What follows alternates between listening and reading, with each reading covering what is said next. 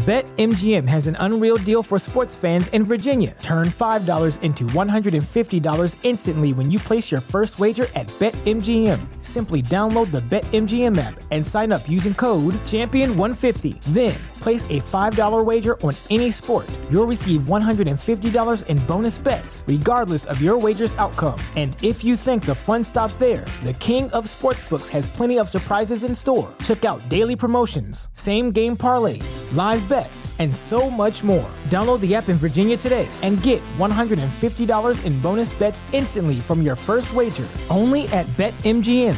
BetMGM and GameSense remind you to play responsibly. See BetMGM.com for terms. 21 plus only. Virginia only. New customer offer. Subject to eligibility requirements. Rewards are non-withdrawable bonus bets that expire in 7 days. Please gamble responsibly. Gambling problem? Call 1-800-GAMBLER. Promotional offer not available in Washington, D.C. This podcast is a member of the Voices of Wrestling Podcasting Network. Visit voicesofwrestling.com to hear the rest of our great podcasts, as well as show reviews, columns, opinions, and updates across the world of wrestling.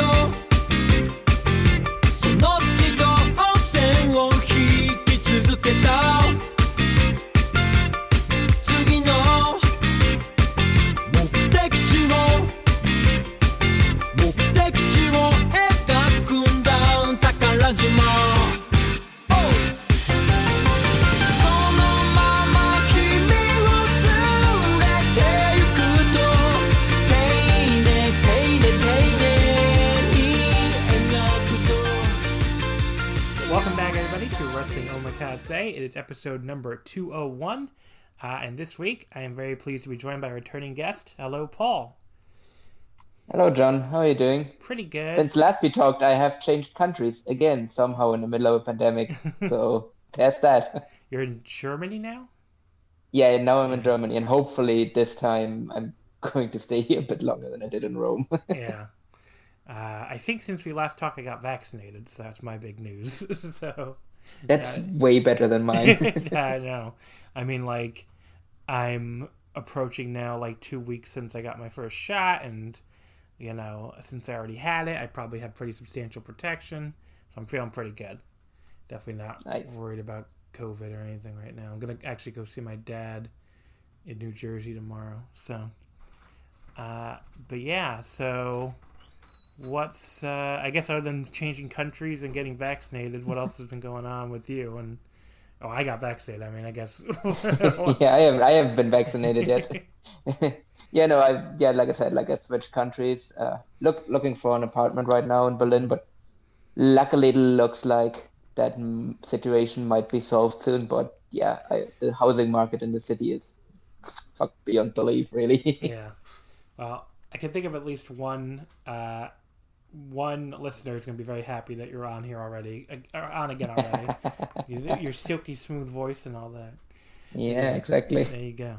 It's definitely the first time someone has said that about my voice, I suppose. But yes, welcome back to the show. So here today we're going to talk about a pair of New Japan shows and an All Japan show, of course. But yeah, you know, before we get into that, I want to mention to you, by the way, if you're listening as a free feed listener who's not a patron, if you were wondering where we were last week, we took a week off on the free feed. That's something I've been trying to do a little more often when there's nothing big going on in Japanese wrestling, just because I record a lot of podcasts now. I mean, besides the free feed almost every week, I do 2 Patreon exclusive episodes, and not to mention all the other daily audio I do on there with the one match episodes multiple times a week, and now the upcoming New Japan Cup daily audio. So yeah, I mean, there's a lot. I do a lot of audio, and this is definitely going to be something going forward where I take, random weeks off on the free feed But you never have to miss me if you sign up at the Patreon. So it is, of course, at patreon.com/wrestlingomakase. Last week, we released a Patreon exclusive episode last weekend. Myself and my buddy Quinlan, who has also been vaccinated, so he was actually able to come over, and we hung out and did a New Japan anniversary show, Retro Roulette, which is definitely a cool theme. We basically picked 5 or 6 random anniversary shows throughout the years, dating back to like 1981 even. So they've done a bunch of anniversary shows, so it was we had more to choose from than I thought we would. And we did 6 random matches. We got everything from this awesome Nagata versus Takayama IWGP title match for the Tokyo Dome in 2002 when they billed that as a anniversary show. We did the Okada versus Tiger Mask W, the very mysterious Tiger Mask W match from 2017. We got like this actually kind of terrible tag match with Chono and Liger against Tanahashi and who was his partner? Tanahashi and somebody. Then I can't remember who his partner was. It was from 2009 though, and it was like really bad. So that was kind of surprising. But yeah, I mean that episode was a lot of fun. So that's available on the Patreon right now. And it's a good way to get excited for the the upcoming anniversary show this week. So I definitely think that you'll enjoy that if you're a New Japan fan at all. And so that's on the Patreon right now. And obviously coming up, I would tell you, by the way, wait till tomorrow if you happen to be listening to this on Sunday the 28th. Wait till tomorrow to sign up, Monday, March 1st, because then you'll get charged twice, and I don't want you to do that. So I'm not that hard up for money that I want you to get charged twice in 2 days. So yeah, wait till Monday, March 1st. It's a new month, and you'll get the full month. And you can go back and listen to everything we recorded in February, including that anniversary show, Retro Roulette I just talked about, and perhaps more importantly, you will get daily audio coverage of the New Japan Cup throughout the month of March. So every New Japan Cup show, every day, I will cover. The only exceptions being when we cover occasional New Japan Cup shows on the free Omakase. But every other show will only be on the Patreon.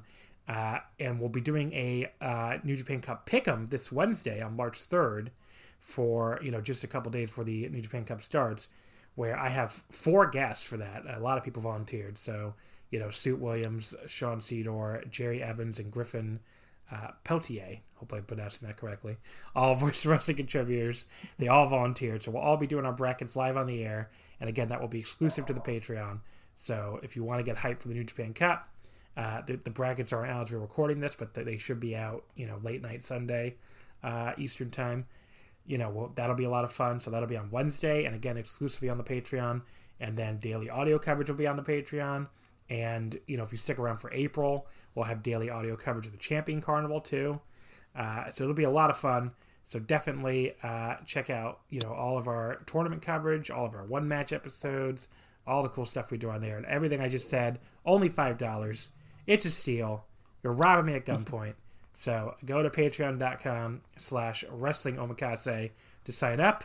And again, if this happens to get up on the February 28th, I just wait a day to sign up. Wait till it's March 1st, because I don't want you to get double charged, because I'm, not trying to rip anybody off here.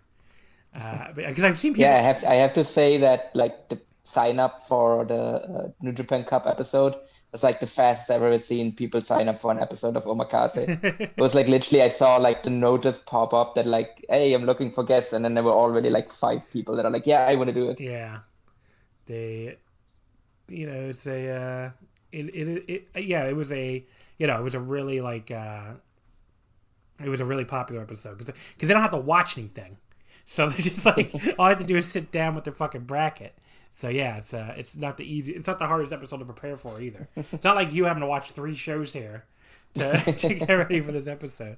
But yeah, so that'll be a lot of fun. Again, if you are looking for it, patreon.com/wrestlingomakase. The link will be in our description as well. So definitely check that out. And I should be a lot of fun. The New Japan Cup Pick'em. Okay, so let's get into. We'll start here at New Japan. They did have the bigger shows, I would say. The Castle Attack, Night 1 and 2.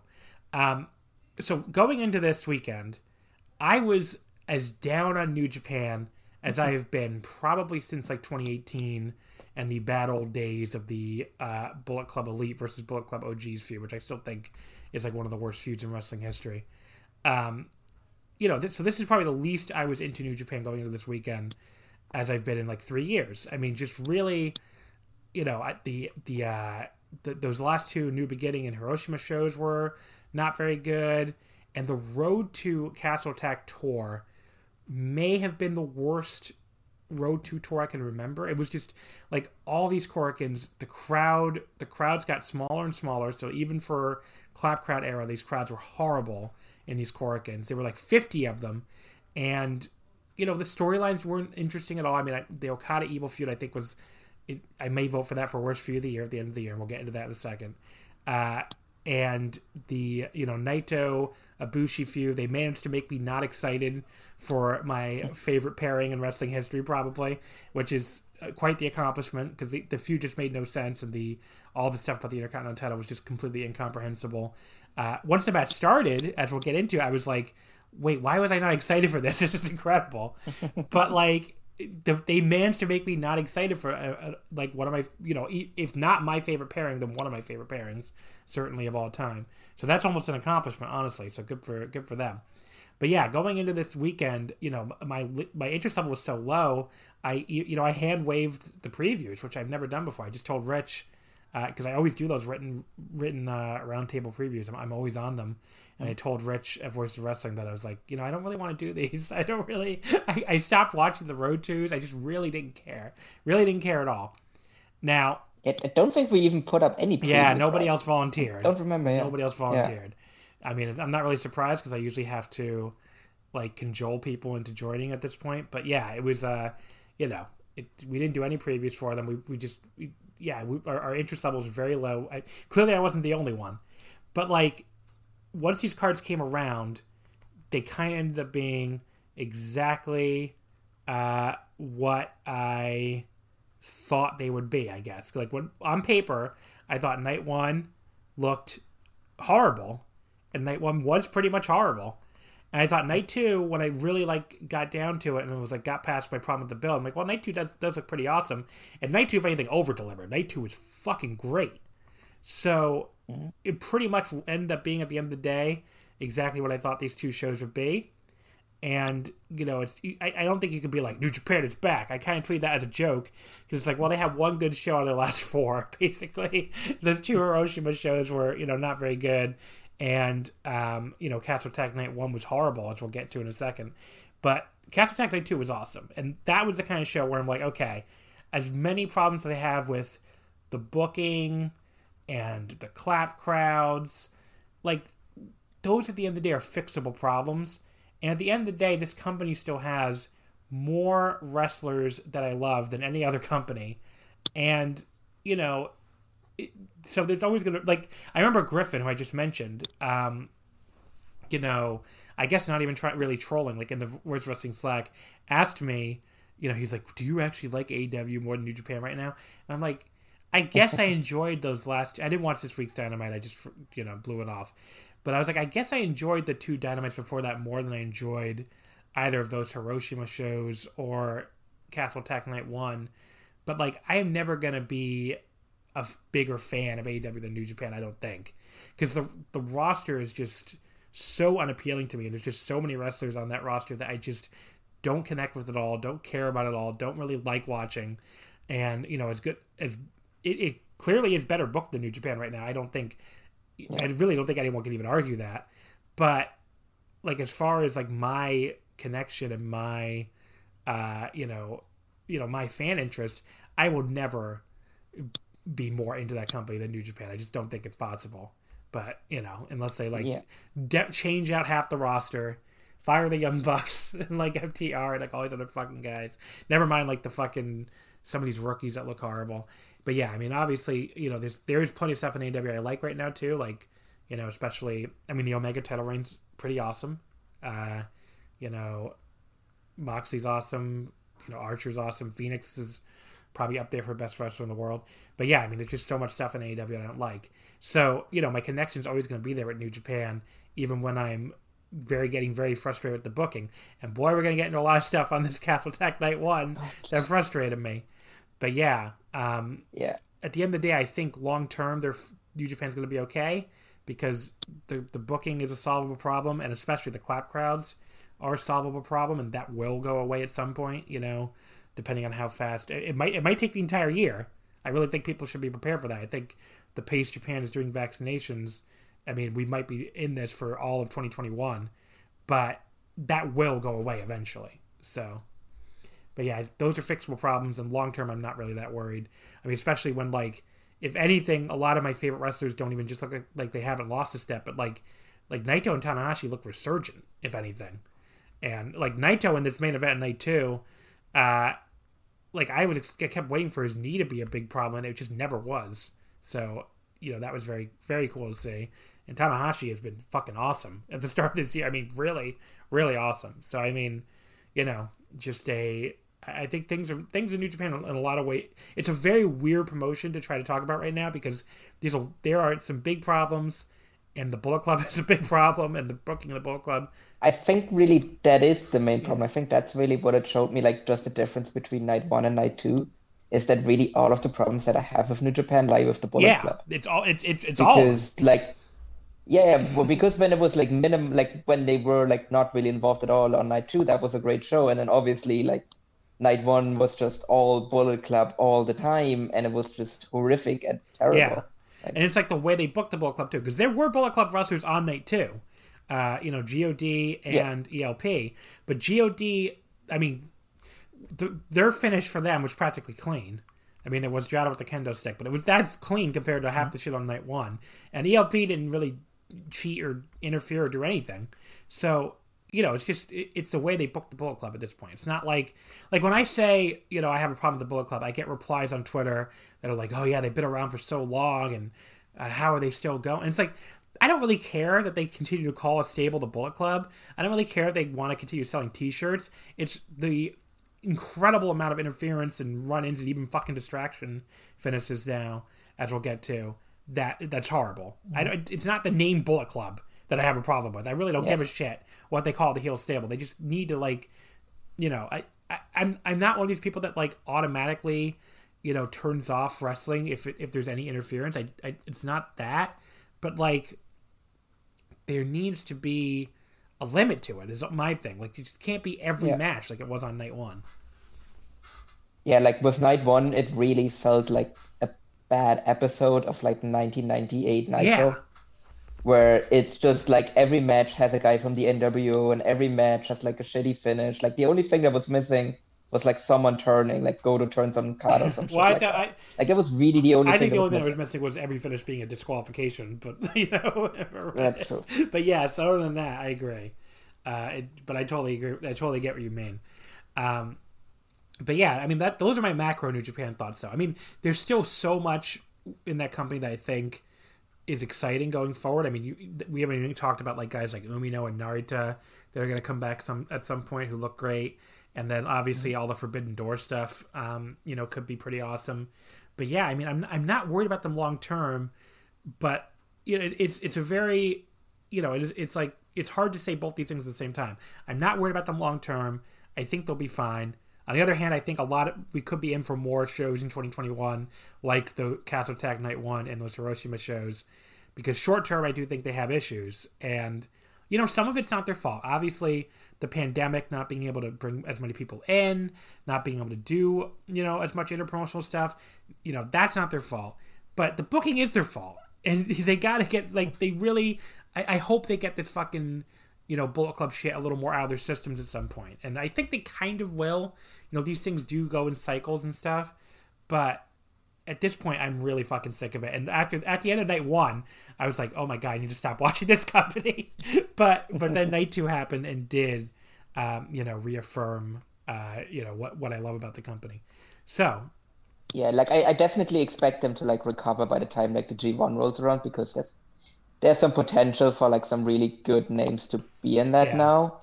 with like the Forbidden Door stuff and everything, so that could be really as long exciting. if travel restarts by then, it could be an yeah, amazing G1. yeah, exactly. Like I mean, obviously, like with Mox retaining and everything, like he probably will be in G1. Oh yeah, if he can get to the country. We have and to all touch of on that too. I totally forgot. I'm glad you reminded me. Yeah. Moxley versus Kenta was awesome.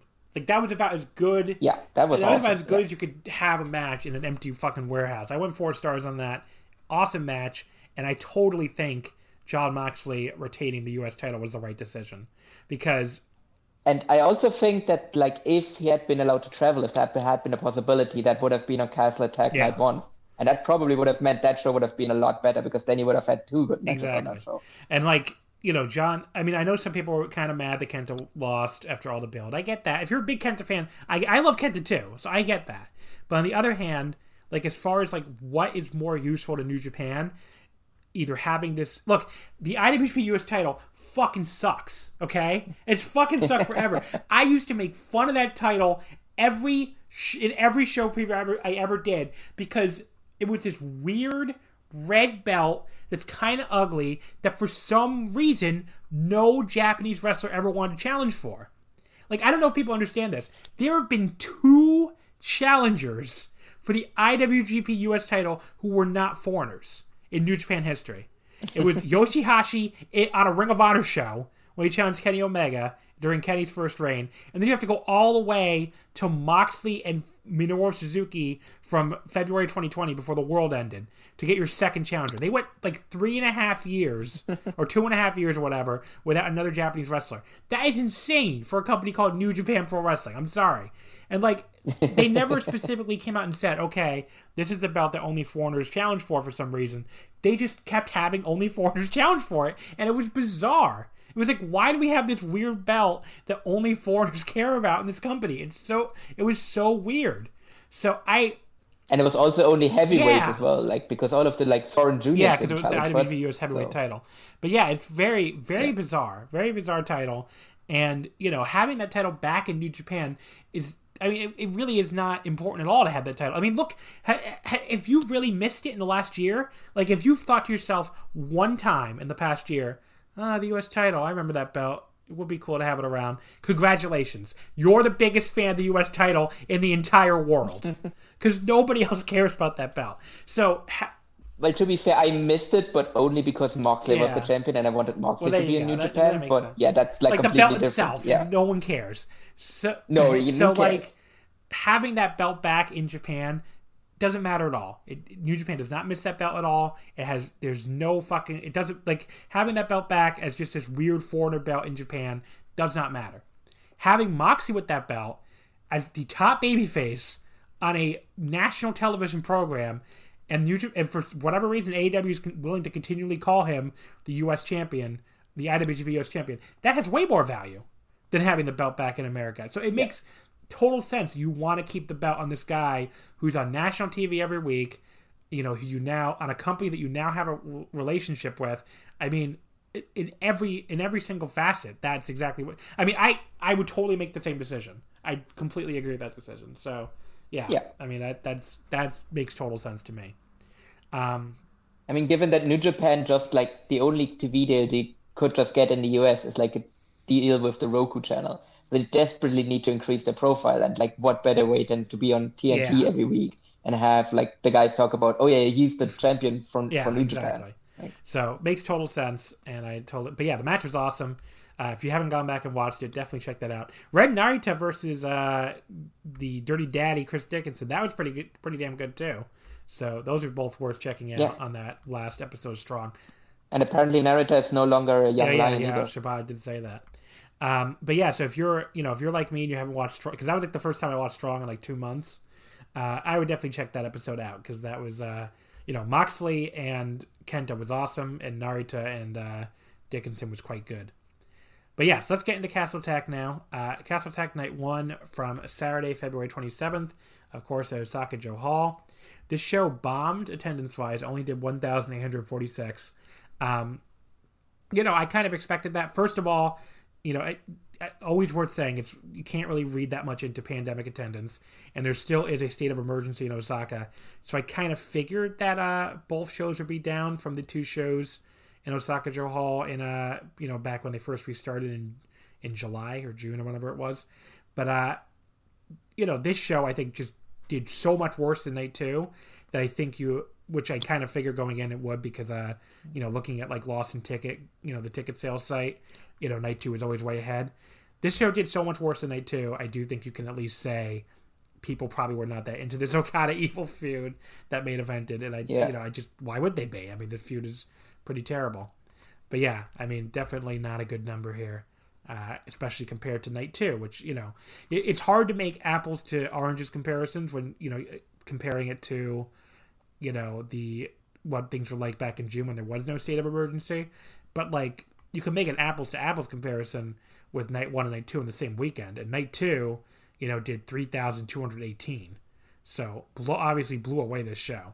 So, Yeah, I think I'm really kind of like not convinced that Evil really is like a viable main eventer, because like even like with like reduced like pandemic attendance and all of that, like I guess they drew well for Jingu, but like that was purely based off of Naito and people wanted to see Naito regain the title.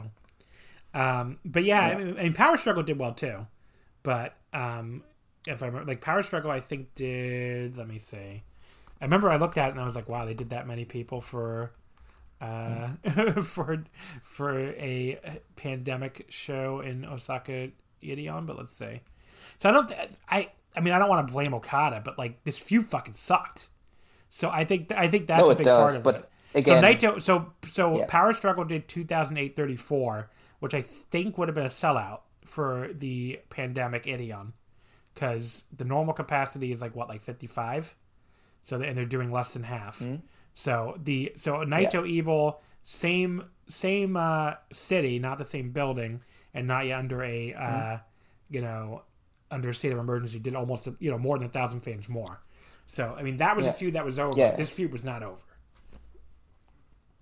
No, but again, like Okada has a proven track record of drawing well, like also in Osaka. So it's like if I have to put this on one of the two people in the main event, like I'm not gonna put it on a guy that is like a proven mega draw. I'm just saying, I think the feud itself was a bomb, and I think the feud fucking sucked. The feud fucking sucked throughout the entire thing. I mean, there's no reason for anyone to care about it.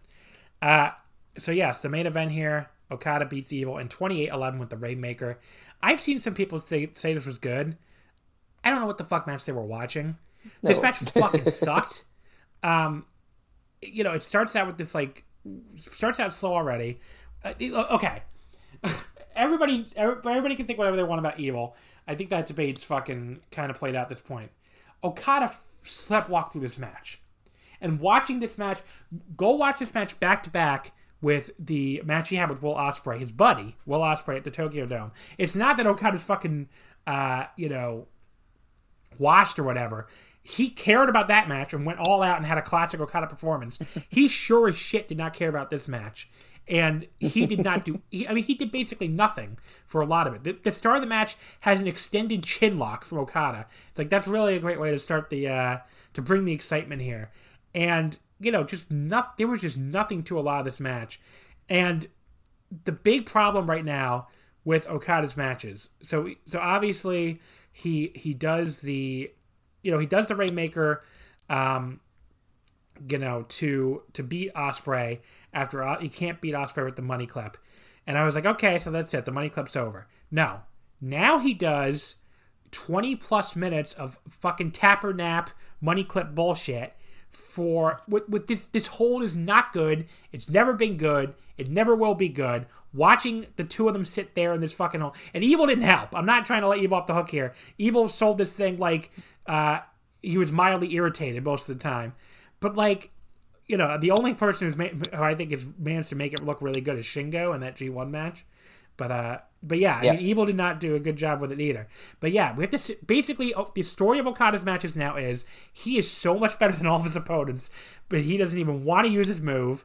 He just does his buddy clip for 25 minutes. You have to sit there and watch him put these guys in this fucking stupid hold over and over again. And then at some point he goes, I guess I'll use my move and win. That might actually be even worse than the original money clip story. I mean, he is now willing to do the Rainmaker again, but not until he makes it sit through 20 plus minutes of of fucking money clip bullshit before he finally puts us all out of his misery. And yeah, this was horrible. I really don't understand people who said this was good. I mean, I will at least say that this wasn't the worst main event that we're going to talk about on today's show, but but at least like it was close. So I'm going to put it that way. But yeah, like you're completely right that like it was very obvious that Okada just did not give a shit at all about the feud. Because especially if you look at like his post-match promo where he basically just completely buried the feud. Like he almost again talking about like WCW, he almost caught a shoot promo on New Japan for making him do this feud with Evil. Yeah, I don't know. I just don't know what people like. This was so much worse than the Naito Evil matches, even the one I didn't like at all, the Summer Struggle one. I mean, Okada, he just basically just kept reapplying this fucking money clip, and there was just no sense of drama at all. I never thought Evil was actually going to lose to it. We had all the fucking normal bullshit with Dick Togo coming in with the spoilers choker. The only moment of the match I really liked was Okada hitting his own low blow on Evil after Evil hit the low blow, because I do like it when the wrestlers fighting the Bullet Club are like, you know what, fuck these guys, I'm just gonna cheat too. Because Naito did the same thing. It is always a great moment. But yeah, I mean, I don't know, just the only thing that sort of saved it was they had a kind of hot closing stretch, I guess, with like the reversals of each other's moves. And Okada fucking up the tombstone at the end, I think that was a fuck up. Ended up turning into a Michinoku driver. That looked kind of cool, and he should probably just do that as a new variant or something. But yeah, I mean, that got up to 2.25 for me. It was a below average match before that closing stretch that I thought was actually pretty good. It was going to be like 1 star. So I bumped it up to like 2.25. But yeah, I fucking hate Money Clip Okada. I fucking just hated almost all of this match. It's just not a good story. Like, if Okada got on the mic after the match and, showed some vulnerability and was like, I really wanted to use this money clip. It's really frustrating that I can't beat anybody with this money clip, except low-level guys. And I hate that I have to go to the Rainmaker, but Evil made me do it. Like, put over Evil, like, it's like, oh, Evil maybe, like, really, like, fucking drive the story home. Maybe that would be okay. Instead, he gets on the mic and, like you said, completely buries Evil. Completely buries the concept of feuding with Evil. Doesn't even seem to care that he can't actually win with his money clip, and keeps having to do the Rainmaker. So if you don't care, then why the fuck are you doing this move at all? Why are you making us sit through 25 minutes of tapper nap? You've just been clipped bullshit. I just don't understand it at all. And fucking Evil. This guy, they should have, like, if this is what they were going to do with this guy, they should have left him in LIJ as the big beefy guy who does lariats, because they have basically buried this guy since he won the double titles. Like, go back and look at his booking, okay? He has lost pretty much in every major situation since he won the double titles. He almost lost the belts to a junior, if Dick Togo didn't run in. He lost to Naito despite Dick Togo's, help at Summer Struggle. So he immediately lost the belts 50 days after he won them. He beat Naito in the G1 again with plenty of help, I believe. So whatever, who cares? And then, he loses Naito again at Power Struggle despite Dick Togo and fucking Jay White trying to help him. Then he loses to Sonata to the Tokyo Dome. Again, despite Dick Togo trying to help him. Then he spends 2 months ducking Okada and not giving him a singles match. And like a complete coward. And then he gives him the singles match and he gets his ass beat again. Even though Dick Togo was trying to help him throughout. I mean, this guy looks like a fucking jobber. And like, I don't really understand this. Yeah. Like, he doesn't look like a top star or top heel at all. He looks like a fucking dork. And I like Evil. I like Evil more than a lot of people. And they are booking this guy like he's a fucking geek. And I really don't understand it. But I don't know. And he's probably also going to lose, because I assume at some point this year Jay White and him are going to feud, and he's going to lose that feud as well. I mean, they aren't even teasing it anymore, which makes me think it's not going to happen until next year's Wrestle Kingdom or something. But I don't know. I mean, just the way this guy has been booked since winning the double titles, it's like, why put the double... Like, this is, again, where New Japan's booking has been pretty bad. It's like, why put the double titles on this guy and then immediately make him look like the biggest geek in the company? It just... Like, this entire feud with Okada and this match buried this guy. I mean, I don't use that word lightly. It made this guy look like a fucking moron. So I really don't get it at all. I don't understand what they're doing. So... Maybe my prediction will come true and Tim and Sonata will just like shake hands soon and reform the tag team. That would be a complete burial when he just goes like, yeah, actually I'm really shit and I can't even win when I have 50 people help me. So Sonata, let's just put the band back together. I don't know. Some people said this match was good. I don't really get it at all.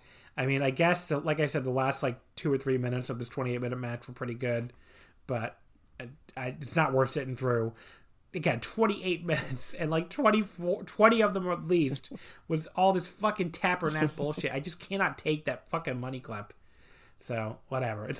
I was joking on either on Twitter or on Slack, I don't remember, about obviously the AEW fans are all excited about Okada coming and maybe wrestling Kenny, but it's like, I hope you know what you're getting.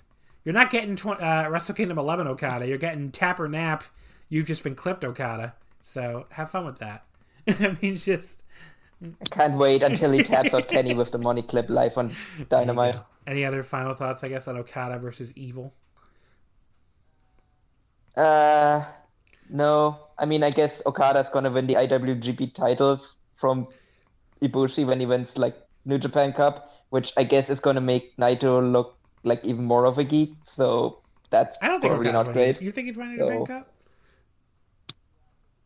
Yeah, I think he's winning back the belt because he's going to do the thing where he's going to go like, yeah, I don't want that IC title. I just want the IWGP title. And that's how they split it up. If they split it up, I don't even know anymore what they're doing. I think Coda's just unifying them, but I don't know. Yeah, maybe. We'll see. The semi-main event here, Jay White defeats Tomohiro Ishii in 25-42 with the Blade Runner.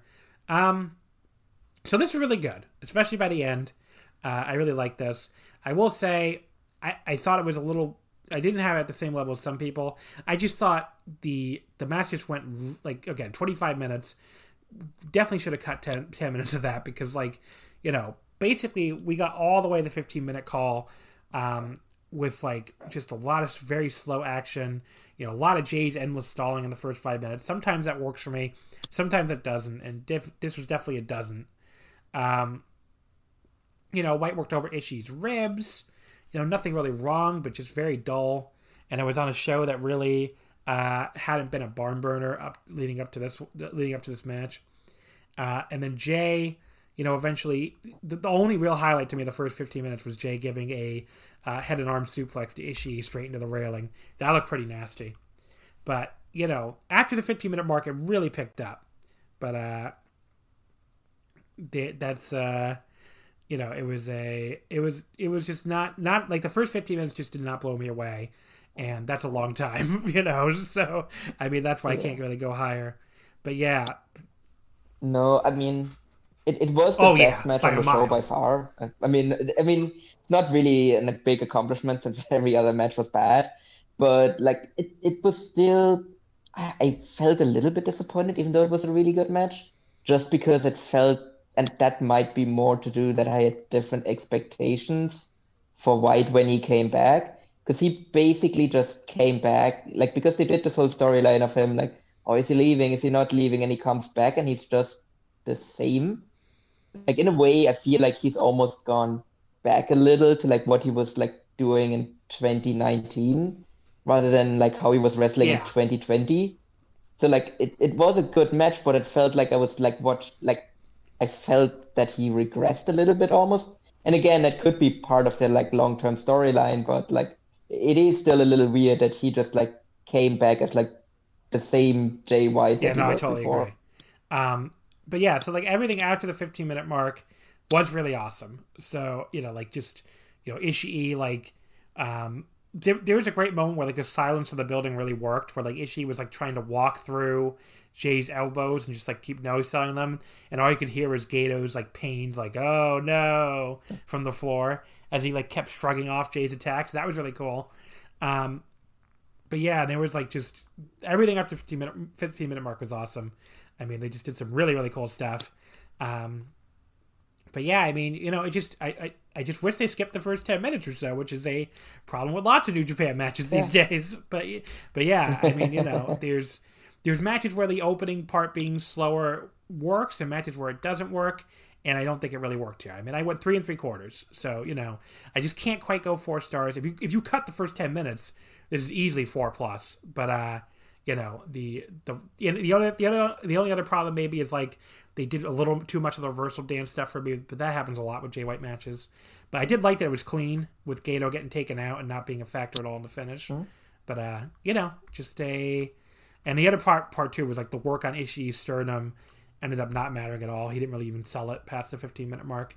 But yeah, I mean, just that all that stuff keeps him being 4 stars to me.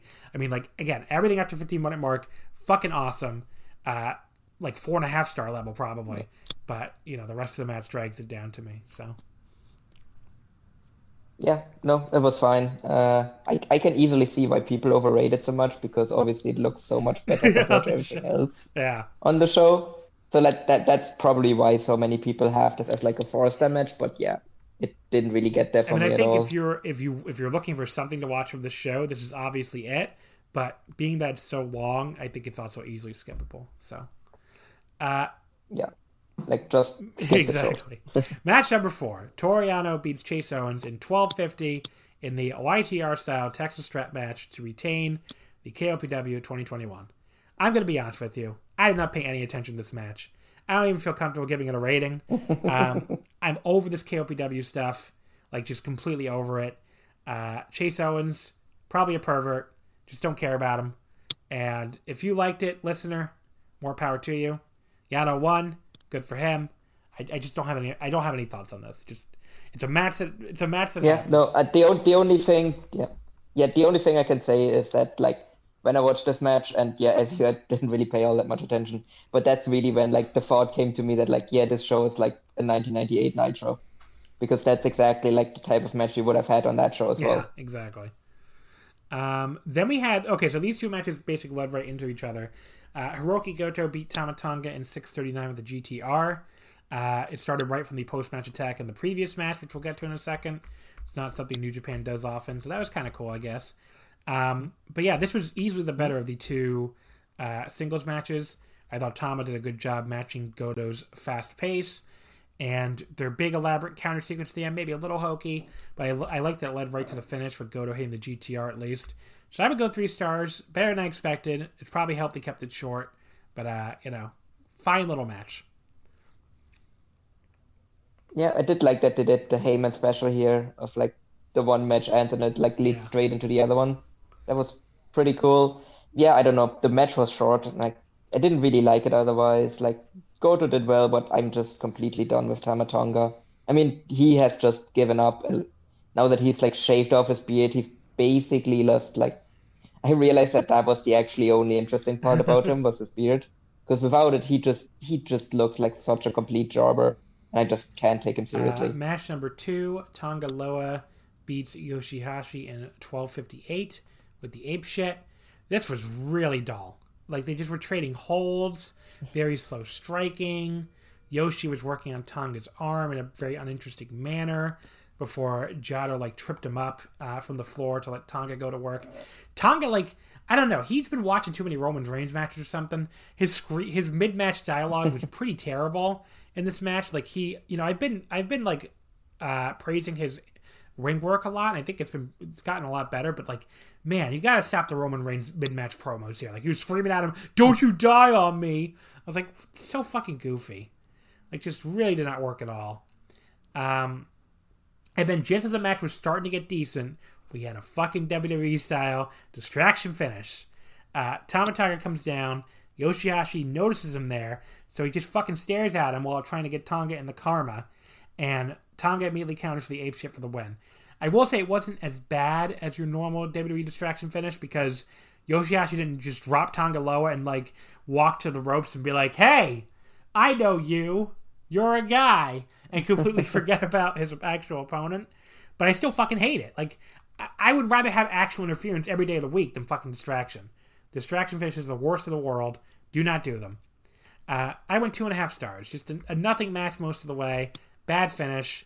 You know, the end was fine, which took it up to, like, I guess, average. So 2.5 is probably even generous. But, you know, just a very average match. Yeah, no. I mean, the only way it would have been worse if instead of Tama coming out, they had just played the GOD's music, and that would have been a distraction for Yoshihashi, where he just, like, starts looking at the entranceway, and that's how he loses. Because that would have been complete WWE bullshit. But yeah, otherwise, I don't know. There was really nothing to the match, and I'm still not sure which submission hold is actually worse, the butterfly lock or the they're both money clip. terrible. Because they're both terrible. At least Shingo did. At least there's some people that managed to, like, make the money clip look good. But, like, I don't think anyone has ever actually managed to make Yoshihashi's Well, when he does the butterfly one lock with, like, look the good. hammer lock now, it looks okay. But other than that, yeah, the regular butterfly lock looks terrible. The opener was a 6-man tag team match. The team of the Great Okan, Will Ospreay and Jeff Cobb defeated Tanahashi and Tenkoji. Ospreay pinned Tenzan in 10:22 with the Oz Cutter. This was pretty good, I thought. I thought this was the second best match on the show. You know, better opener than I expected. It was really fun watching Tanahashi run wild on the Empire team about 5 minutes in. And then Tenzan's continued pain at being unable to do the Mongolian chop was very sad, although he would do it soon, if we found out. But yeah, Okan delivered the Eliminator to Tanahashi. Cobb gave Kojima the Tour of the Islands. And then Cobb and Okan held Tenzan for the Oz Cutter. I thought that was a great fucking finishing sequence. It was like total domination for the United Empire, basically. Really fun opener here. I went 3.25. Everybody worked really hard. So, you know, definitely can recommend that one, unlike most of the show. But yeah, overall, this show, you know, night one of Castle Attack was pretty terrible. The main event really just capped off how bad it was. And yeah, I mean, like, all that Bullet Club bullshit being all over the show was just such a fucking downer and just made it such a really hard show to get through. But luckily, night two would be a major improvement, as we'll get to in a second. Yeah. Oh, yeah, I agree. Like, just a terrible show. Probably the worst major New Japan show. And I'm actually trying to think of one that was worse than this, and I can't really think of anything. That was worse. Yeah, that was pretty bad too. Yeah. There was also guess what the I actually have mostly deleted that show off of my brain. I reviewed that show, and I really only remember the turn. Okada Evil. So. Yeah, I know. But like at least that had the turn. But it's like the only thing I actually remember about the show, to be honest. Castle Attack Night 2, February 28th. That was, of course, today, Sunday. A much, much better show. And the attendance, 3,218, you know, well above Night 1. Below the Dominion from last year, which was not during a state of emergency in the same building. That was 3,898. It was about on par with the New Japan Cup final, which was 3,318. So I would say a very good number, especially for a, you know, again, state of emergency pandemic, you know. So people definitely are interested in this main event. And the main event, I think it's very easy to see that Naito is like very clearly like the biggest draw in Osaka. I mean, I don't think that's a surprise, but like that really the main event, Kota Ibushi defeating Tetsuya Naito in 27:50, the Kamigoe to retain the Intercontinental title, his third defense. Yeah, this was, I mean, absolutely out fucking standing match. I mean, it's really, I really gonna have to watch this back to back with the Tokyo Dome one to decide which one I like better. They're essentially tied for my match of the year right now. I mean, just an incredible match here. First of all, we got this new IC title history video with all the champions. That ruled. It was a great fake out for Ibushi winning and probably unifying them anyway. But yeah, it was a great little like video going through all the previous IC champions. And I love that Naito's little moment in the video was him just tossing that IC belt and sending it fucking flying. That was just so fitting. So great video. Naito came out in his white suit, of course, because he's trying to win the white belt here. Yeah, the match did start out slow to the point where I thought they were probably going to go even longer than they did. But Naito, you know, it actually then sped up a little sooner than I was expecting, so I guess I should have known. But yeah, we got like this fun little running sequence, which ended with Naito throwing Ibushi straight up in the air and then hitting this really cool drop kick to the leg on his way down, which started him just working over the leg for a while. And, Naito, there was this awesome moment where he applied this figure four in the ring, and he is like grinning at him like a maniac, and Koda's selling like crazy, and it's just like the entire, like, I don't know, it almost felt like it encapsulated both guys, and they're both so great there. And Koda ends up getting the ropes. That was just before the 10-minute call. If you want to nitpick, which I guess is the only reason why I didn't give it 5, Koda came back with like a huge drop kick. Not the first move I'd throw after 5 minutes of leg work, but he did go down, selling the leg heavily at least, so that was good. And then Naito put a stop to Ibushi's rally with like this one single slap that just dropped him, and then gave another big drop kick to the back, and then went back to the leg again. And then Naito hit this huge swinging DDT off the ropes, and that led to this really fun elbow exchange before Naito went to the leg again. He took Ibushi down to the mat and put him in an inverted figure four this time. Kept working over the leg, and then did the repeated elbows in the corner, and then did this like. So he has tried to do this variation of like almost a diamond dust, which is like this insane flipping DDT. I don't remember what he calls it. I think it might be on the back of my jacket. Let me see. Yes, the Esperanza is what he calls it, I think. And Nicole just gave me a look because I just pronounced that very badly in Spanish, I'm sure. Do you want to tell the people how it should be? I mean, I would have to see it, but I think it's supposed to be Esperanza. Yeah, right there. Esperanza. Yeah. What does that mean? Do you know? I think it's like hope or something, but I'm not sure. You should look it up. It is definitely a word. I just can't remember it offhand. Well, there you go. But yeah, so anyway, so he stopped doing it for a while because it looked horrible every time he did it. But they fucking pulled this off perfectly. And Koda, like, basically took this bump fucking straight down on his neck, because of course he did. And it was like one of the sickest bumps I've ever seen. Just an incredible bump by Kota Ibushi. And then Naito followed up with the Gloria as he got the 20-minute call. And then everything in this match went completely insane. Kota like came back by driving Naito on the turnbuckle pad off the top rope. Hits a big middle kick. He gets the Swan Dive German. If people probably know the Swan Dive German by now, it always looks like it kills guys anyway. But Naito looked like he actually suffered a fatality here. I mean, he landed directly on his fucking head and shoulders. It was one of the sickest bumps I've ever seen. Kota hit a big power bomb. Naito came back with the Valentia that left both guys down. And then Ibushi hits an absolutely insane short arm lariat, like pulls Naito in, nearly takes his goddamn head off, and Naito takes one of the best lariat bumps I've ever seen. Naito then came back with a running Destino. Kota, like, again, probably took the sickest bump of all time for that move too, just like landed right on his neck. That got a 2 count.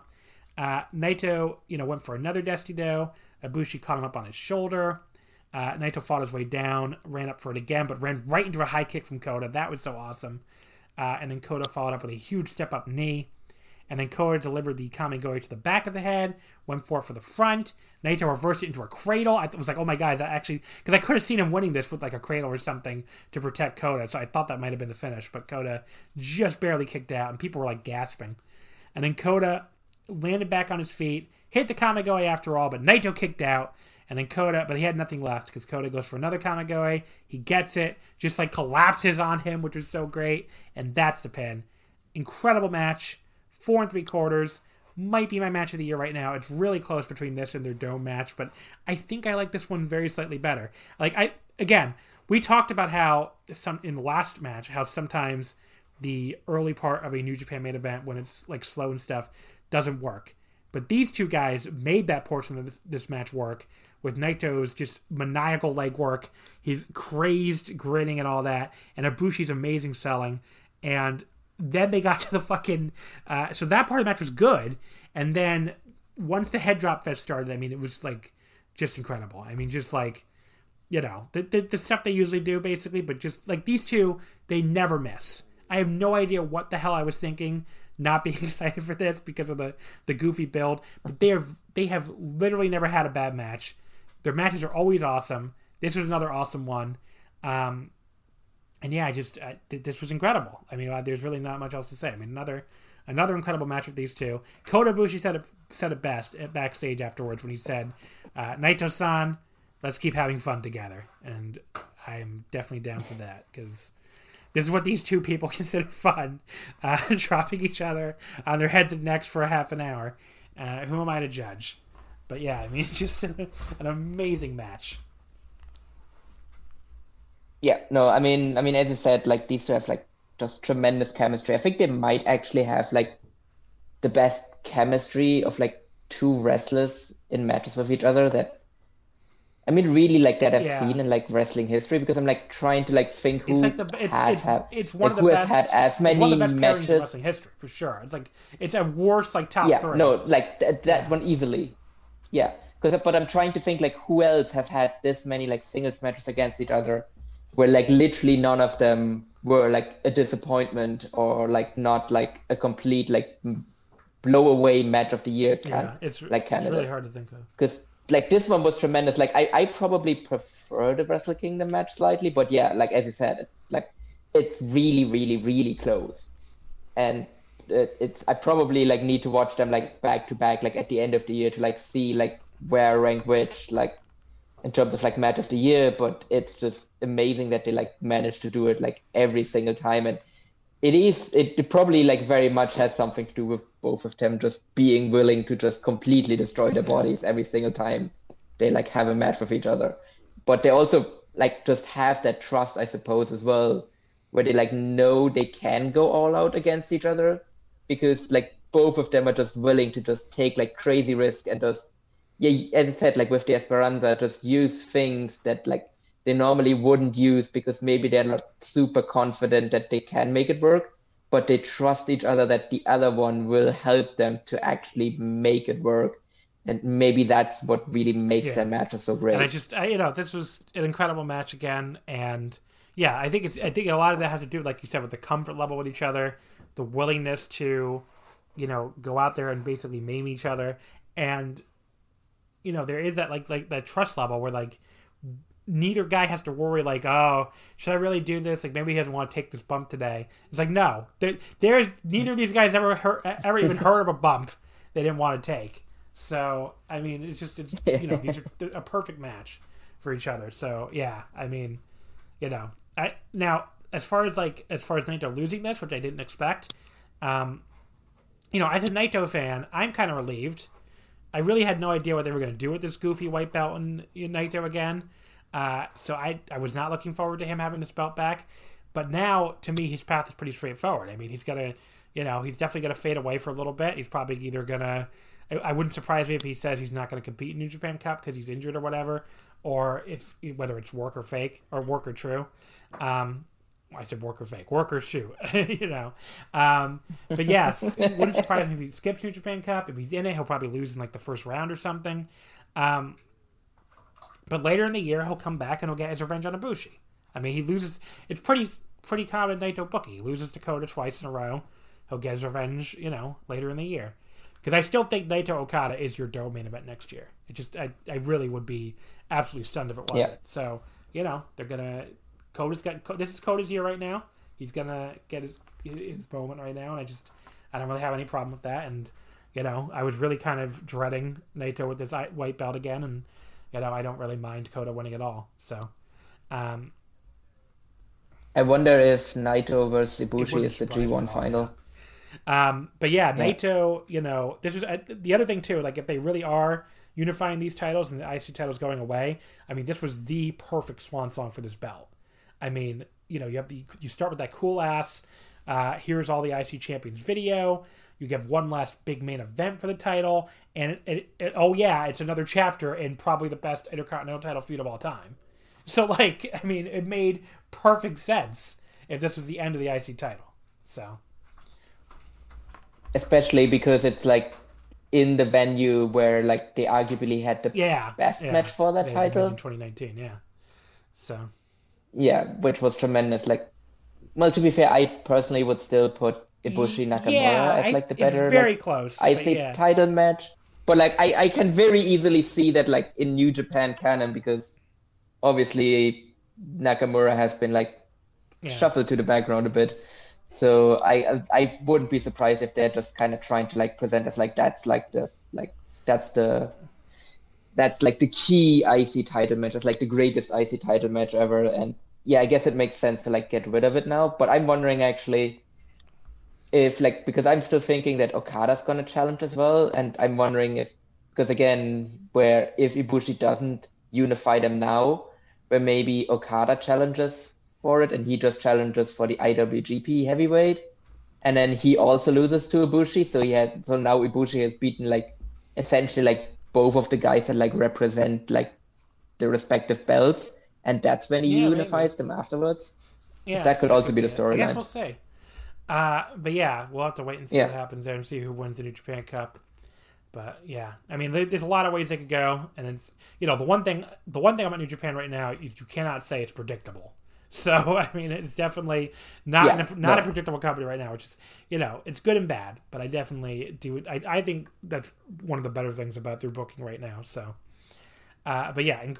BetMGM has an unreal deal for sports fans in Virginia. Turn $5 into $150 instantly when you place your first wager at BetMGM. Simply download the BetMGM app and sign up using code Champion150. Then, place a $5 wager on any sport. You'll receive $150 in bonus bets, regardless of your wager's outcome. And if you think the fun stops there, the king of sportsbooks has plenty of surprises in store. Check out daily promotions, same-game parlays, live bets, and so much more. Download the app in Virginia today and get $150 in bonus bets instantly from your first wager. Only at BetMGM. BetMGM and GameSense remind you to play responsibly. See BetMGM.com for terms. 21 plus only. Virginia only. New customer offer. Subject to eligibility requirements. Rewards are non-withdrawable bonus bets that expire in 7 days. Please gamble responsibly. Gambling problem? Call 1-800-GAMBLER. Promotional offer not available in Washington, D.C. Yeah. The only downside to me is that like if they actually unified, I guess they make a new belt, and I would really hate to see the IWGP heavyweight that is my only belt complaint. go, because that's my only complaint too. The IWGP heavyweight title belt is probably the best title belt in wrestling history. So that would be a real big loss if we lost that title belt. But what are you gonna do? The semi-main event here, the IWGP Junior Heavyweight title, the three-way match to name the 89th champion after Hiromu, of course, had to vacate it. El Desperado pins El Phantasmo. The match also involved Bushi, of course. He pinned him in 23-12 with the Pinche Loco to become the 89th champion. This is pretty awesome. I really didn't know what to expect from this, and it way over-delivered. The stuff that ELP does that usually annoys me, he really kept to a minimum here. I mean, he did do the stupid rope walk sequence, which felt endless, but after that, he did like this crazy giant dive to Bushi and Desperado, like way up the ramp from the top rope. So at least you followed that up with something really cool. And then, the moment that like I think like stunned the live crowd and like was really, really cool. He takes a page out of Hiromu's book, which was fitting, I guess, and rips at Desperado's mask, and then gives him his own boss's finisher. He gives him the God-style pile driver on the ramp, and then finishes ripping off his mask and puts it on and struts down the ramp around with it like a dickhead. And this was like the first moment where like I was like, ELP, I kind of get it now. I kind of get the appeal. I mean, he's still not going to be one of my favorites or anything, but this was his best match I've ever seen. Like, I think this was... I wasn't as high on that Will Ospreay match as some people. But yeah, I mean, I thought he was awesome here. He takes the mask off, stomps on it. I think he tried to kick it in the stands, and kind of hilariously, it just went like straight up and then came down on the apron, which is pretty funny. But yeah, that left us with ELP and Bushi for a bit, which was more entertaining than I expected it to be. And, ELP was like, he ripped Bushi's shirt off for him and stole his choking spot with it. That was kind of a cool little heel spot. But the Desperado staggers back to the ring with a new mask. He fights off both guys, hits this huge tope con hilo to Phantasmo on the floor just for the 15-minute mark. That was awesome. But ELP comes back with the Styles Clash with Desperado when Desperado had blocked the CR2 at first. But Bushi comes out of nowhere and crucifixes him out of his pinfall attempt from the Styles Clash for his own near fall. That was so cool. Very cool spot. We get more rapid style near falls for all three guys, lots of cradles and stuff. And Despy hits ELP with an angle slam after he got out of his attempt at the Pinche Loco. ELP kicks out like 2.999. But then Desperado, like, he stomps on Phantasmo's foot, It hurts his own foot because Phantasmo has the loaded boot, of course. ELP hits a kick to the gut and a kneeling kick to the head, and this actually draws fucking, like, the crowd started gasping. They were like, and it's like they actually got this loaded boot over to the point where they were like really like, oh no, is Desperado gonna be okay? Which I was like, okay. I thought this loaded boot thing was kind of silly, but they got it over. So you can't fucking sit here and say they didn't get it over when these women in the crowd are acting like this man's gonna kill him because he's hitting with a kick and his boot is not actually loaded. I mean, it's not, it's fake. So it's like, but these fans are acting like he's going to kill this man. I thought that was awesome. But yeah, and then ELP follows up with the CR2. Bushi just dives in and stops Marty Asami from counting. That was awesome. He hits a code break on ELP for another 2 count. And then Desperado hits a huge punch, goes for the Pinche Loco.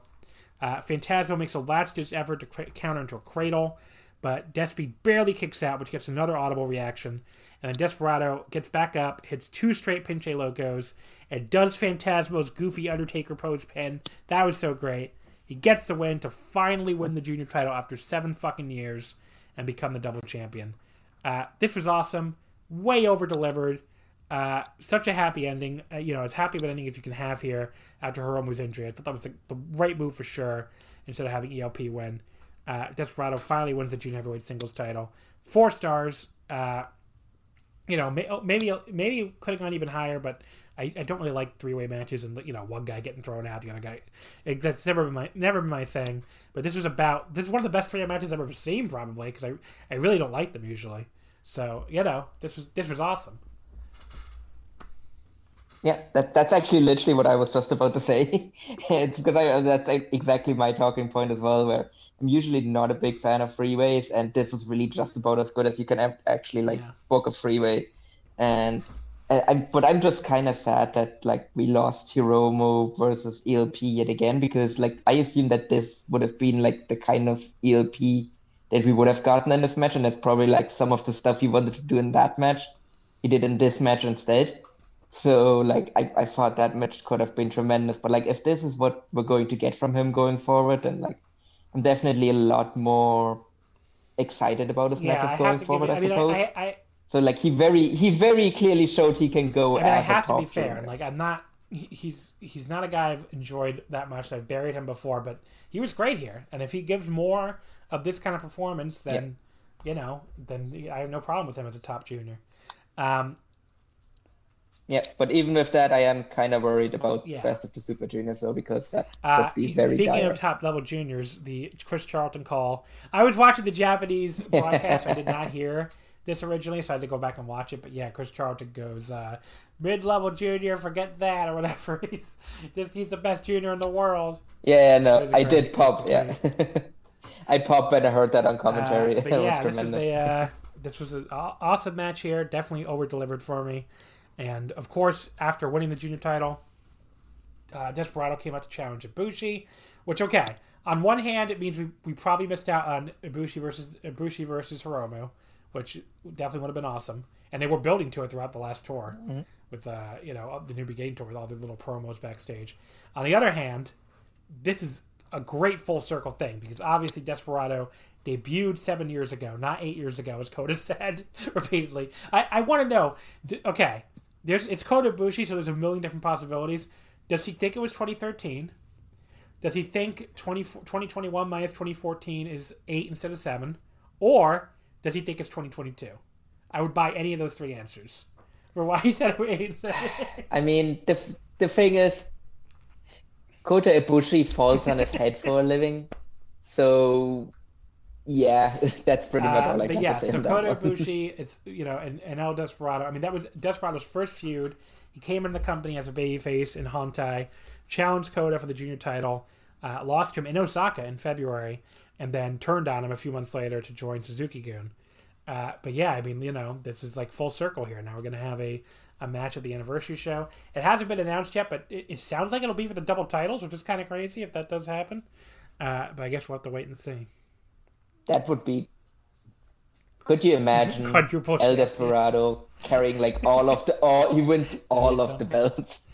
All of them. But yeah, this was awesome. And great moment for Desperado. Really made the best out of a bad situation with Hiromu getting injured. So, match number 4, the never openweight title. Hiroshi Tanahashi surprisingly beats Great Okan with a crucifix hold in 1844 to make his first defense of the never openweight title. This was another awesome match. This top 3 of the show. I mean, again, if you've been down on New Japan, I get it. But the top 3 of the show are so worth your time. I mean, all 3 matches here were great. So Okan was like, he came out with these new parachute pants, not like his old ones. Like these red and blue ones. They look, I like them better than the other ones. So, but yeah, he beats on Tanahashi around ringside. So he'd been trying to tell Yota Tsuji to basically turn on Tanahashi and join the United Empire. So he held Tanahashi for Tsuji at ringside. Tsuji like kept teasing that he was going to hit him, but then wouldn't actually do it. So that was like our first tease here. And then Okan, there was a great moment where Tanahashi was going to go for the dragon screw. This is pretty early on still. But Okan takes that big taped up hand and gives him this huge throat thrust right to the throat. Obviously, a throat thrust is to the throat. But yeah, so a huge throat thrust to Tanahashi to break up the dragon screw. So that was really, really cool. But then Tanahashi put him down, but then with a big flying forearm right after that, just before the 5-minute call. But yeah, so Tanahashi worked over Okan's leg for a while. The thing that I don't think Okan gets any credit for, so far, I mean, a lot of things in a lot of circles, is his selling. I think his selling is really good. And his selling here was, I thought, really, really good of Tanahashi's leg work. He takes really great bumps, too, as he did throughout this match. Yeah, I think he could be a really good babyface at some point down the line as well. Tanahashi later counters the Eliminator by hitting the single slap to the face, which I have to say Okan didn't sell that nearly as well as he sold his leg. He just kind of acted like he was stunned and then went straight down, kind of goofy fashion. But the slap was cool. Afterward, Okan collides with the ref, so we got a ref bump, which I'm sure got many groans, but really it wasn't that bad. Okan hits a huge straight punch to the face. That looked pretty great. And then he starts yelling for Tsuji to throw a chair in the ring. Tsuji teases it forever. He actually starts banging his head with the chair like he doesn't know what he should do. That was great. And then finally slides it all the way to Tanahashi instead. Tanahashi sits down in the chair, does Okan's pose. I thought that was pretty great too. And then Okan runs into him, but Tanahashi runs after him. And Tanahashi drop toe holds him into the chair face first. And then but then Okan, still not willing to go down, he counters the sling blade with this really cool axe kick, or scissors kick, whatever you want to call it. Yeah, I think it is a scissors kick, actually. And then Tanahashi comes back by countering the Eliminator straight into sling blade. That looked great. He went up top and hit the high fly flow cross body, which Okan took an awesome bump for. Basically bumped right on his neck. But then Okan rolled out of the way. The real high fly flow. Tanahashi came back with 2 straight sling blades. Okan no-sold them, popped straight up, hit this enormous lariat. It was so awesome. And the crowd audibly reacted. They forgot they weren't allowed to react. And Tanahashi kicked out at 2. And then Okan got Tanahashi in the Iron Claw. Instead of going right for the Eliminator, he turned it into this sort of rack behind his back, spinned him around. That was awesome. He drove him into the mat, grabs him by the face for a second time, and goes for the Eliminator. Tanahashi turns it into a crucifix hold for the pin. Now, I was ready to go 4 1/4 on this, but they kind of botched the crucifix hold. It looked pretty bad. And when they botch the finish, you have to take something off, I think. So I went 4 stars flat. But yeah, this was the best Great Okan match ever. I mean, this was awesome. Much better than their Tokyo Dome match, which, I like that one too, but this was better. No, yeah, this was really, really good. And I'm really happy that Okan finally had that big match performance that showed he can hang at that level. Hopefully will finally shut the fuck up about that, Well, they won't, because I don't know, there's some people with some very weird brain runs where they just I literally don't know what they're watching. There's some folks who I'm literally confused. If you want to be I'm gonna give you a little wrestling punditry lesson for those listening. Not that I consider myself any kind of all-time great wrestling pundit, but I think if you want to do this, if you want to critique wrestling and do podcasts and, even do lots of tweets about it, whatever, one of the things you absolutely have to be willing to do is reevaluate wrestlers based on their performances, right? you see so many people who do this on both ways, where they either they like the wrestler once, so he's great forever. And the biggest example I can think of here is AJ fucking Styles, who like obviously fell off a cliff in WWE, and people. Jericho's a good one too. They fell off a cliff, and like, people still act like they're great. On the other hand, just because you didn't. Actually, there's another one, but we'll talk about him later. Just because you didn't like a wrestler the first time you saw them, just because even if they fucking suck the first time you saw them, doesn't mean they can't improve. And if these people who get like really, they basically have like cement in their shoes where they're not willing to ever reevaluate, their first impression of a wrestler. It's like you're just not going to be good at this whole, reviewing wrestling thing if you're not willing to reevaluate people and base your opinions on what they're doing now, not what they did the first fucking time you saw them. So I'm not really even thinking of anybody in particular, I guess. I'm not trying to like sub podcast anybody, but like I see it from time to time. I'm just like, you gotta be willing to reevaluate people when they do stuff that is, either better or worse than what you've seen in the past. So that's my little tiny rant there, I guess. Mm-hmm. Yeah, and I mean, I still want to say that, like, I think it's still a bit weird that Okan lost again, like, but I think the match was so good that it actually didn't hurt him. I mean, especially because Tanahashi beat him in a very like fluky way, so it looks like he just kind of like survived Okan, and with his veteran guile. I mean, Okan's got to beat him. Yeah, like if he had just like hit like a high fly once and then beat him. I mean, Okan's going to beat him this year, I'm sure. Either it could be as soon as the New Japan Cup. Yeah, could be maybe not all the way till the G1. But yeah, they're doing this thing where like Tanahashi is Okan's wall that he has to get over, which they do this sometimes. So I don't really have any problem with it. I was stunned, but I don't have any problem with it at all. But yeah, I could totally see them maybe like do this again at like Wrestle Kingdom next year. And he just beats him there. The third match on the show was the IWGP Tag Team titles. The Growth of Destiny beat Goto and Yoshihashi in 15:46. Tama Tonga pinned Goto with the gun stun to make their second defense of these belts. I mean, look, this was pretty good. I mean, it really wasn't anything like special or anything, I will say Tonga Loa made up for his terrible mid-match promo last night by giving us the line of the night after he avoided like some move from Yoshihashi. He's like, quote, "I learned from last night, you ain't gonna be no tricky dicky on me, bitch." End quote. That was great. But yeah, and Yoshihashi did really great selling after Tonga gave him like this big power bomb. I mean, I thought he was legit unconscious or like had his bell rung for a second before Tonga kept going after him. So, but yeah, this is pretty good. Got a big fast-paced closing stretch. And like I said before, ended with Jado hitting Goto in the back with the kendo stick for Tama to get the gun stun. That's practically clean for Bullet Club these days compared to most of their finishes. So, I don't know. I went 3 1/4. It's nothing that's going to blow you away or anything, but it was enjoyable enough. I thought it was fine. Pretty good. Yeah, it was okay. I mean, it was nothing special to me. I'm just done with GOD. I just don't care about their matches. I think actually on English commentary they brought up that like this was like the 29th AWGP tag title match.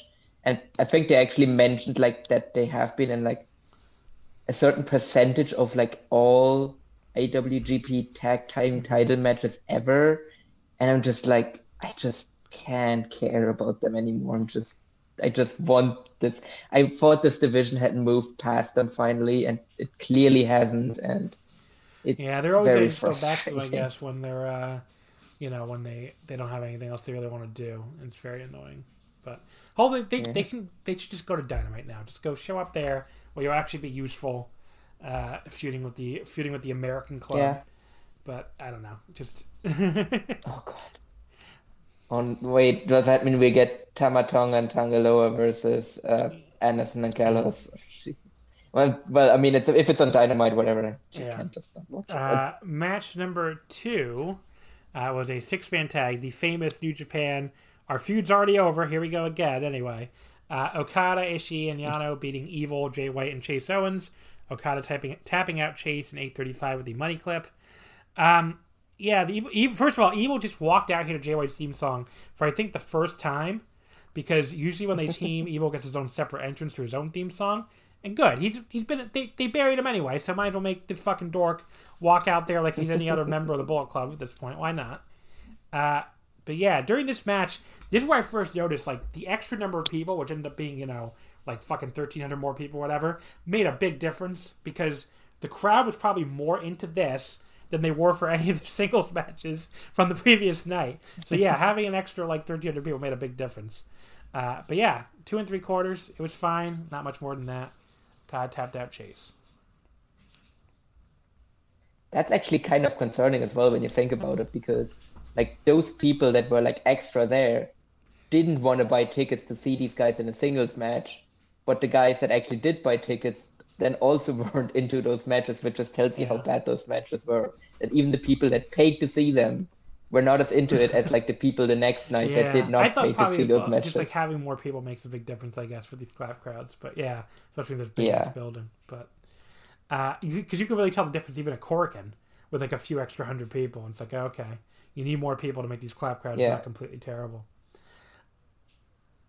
Oh yeah, no, if you get down to like 250 people, it gets really dire. The opener was Tenkoji surprisingly beating Ospreay and Cobb.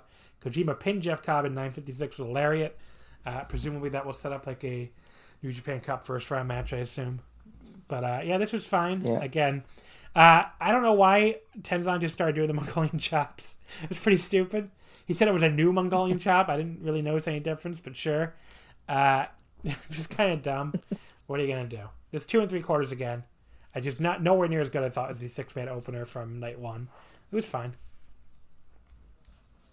Yeah, no, but it is still surprising that like the best feud in the company right now is the United Empire versus Tenkoji. Like even if that match was a bit below like the previous matches, but it's still somehow the hottest feud. And yeah, there's going to be some fun like round 1 of the New Japan Cup coming out of that. So at least it was like it's a well-built feud. There is your Castle Attack coverage. Night again. If you haven't watched anything, night 1, I think you can skip the whole show. Maybe you can watch Ishii White if you feel like it. Night 2 was fucking awesome. You can watch the whole show if you want, but especially watch the top 3 matches. So, and meanwhile, as for recording, we don't know anything coming up because they're going to announce 1 a.m. tonight the New Japan Cup lineup and the the New Japan Cup bracket and the anniversary show lineup. So don't forget Wednesday on the Wrestling Omakase Patreon, the Pick'em, patreon.com/Wrestling Omakase. And I need to mention too, I totally forgot to mention this earlier, we're going to be doing our first ever New Japan Cup Pick'em bracket contest. So you can fill out your bracket. If anybody listening can fill out the bracket. I will link it on the Omakase Twitter, which is twitter.com/WrestleOmakase. And, just make all your picks on there. We're getting a big assist from Chris Sampson and Sport of Pro Wrestling, who are providing the back end stuff. So thank you so much to Chris. And, you can go on there, fill out your bracket. And if you win, if you get the most matches right of anybody, I will give you a free month of the Wrestling Omakase Patreon. And that will be open whether you're a current patron, former patron, whether you've never signed up with a Patreon at all. You'll just sign up. I will PayPal you $5. If you're already signed up, I'll just still PayPal you $5. You'll get a free month of the Patreon. So that will be the prize if you enter our New Japan Cup Pick'em contest. So definitely check that out. That'll be dropping on Twitter, I assume tomorrow on Monday once the brackets are, out. And we have a bracket to enter. So, but I was going to enter a bracket anyway, but now we're actually try and win it. The All Japan. We'll move over there to the All Japan Excite series. Before we get to the Corkin, I wanted to briefly touch on the February 18th and 20th shows. The 18th was Shinkiba. That was fine. I wouldn't really say there's anything you need to go out of your way to watch. The Kento versus Abdullah singles match was kind of interesting, but not like great or anything. So I would say the show was all right. I don't know if you're feeling different, but yeah, no, that match just kind of existed. The build to the match was like more interesting actually, where they did like a video at the Big Japan Dojo where Abdullah just like drank like 3 full glasses of raw eggs. So that was probably the most entertaining thing about that whole feud. And then we had the show in Nagoya on the 20th. That is much more recommended for me, at least. I mean, I only watched the top 2 matches, but the All Asia Tag Title match which was Zeus and Izanagi beating Utamaro and Irie. That was awesome, or really good. I went 3 3/4, just right below 4 stars, and just a lot of fun. That the two halves of Purple Haze fighting it out. Yeah, no, that was tremendous. Like Purple Haze has really become like my favorite stable in the whole company, which is interesting given that I really, really didn't like them at around this time last year, I suppose. But they've become really, really good, and they're just like essentially dominating like the undercards of All Japan. So much so that they just had like instead of having like someone else challenge, they just had like their own stable challenge them for the belts because they've just beaten everyone else. So that match also ended up being really good because these four have just really good chemistry with each other, but also when they face off. So yeah, they made the All Japan like undercard like a lot more exciting than it really has been in years because it used to be like really dry. But ever since Purple Haze has come around, like it's actually been like really, really dynamic, and with like the young guys they have there as well. So it's actually really, really interesting, which I really would not have expected 2 years ago when it was really dry. And then the main event, Shima beating Koji Iramoto to win the junior title. Another awesome match. I went 4 stars on it. I saw some people go even higher. Just one of the best Iwamoto matches I can remember because he usually kind of has a ceiling with me. But yeah, definitely one worth going out of your way to see there. Yeah, no, I think that's so far it's my favorite match in All Japan this year.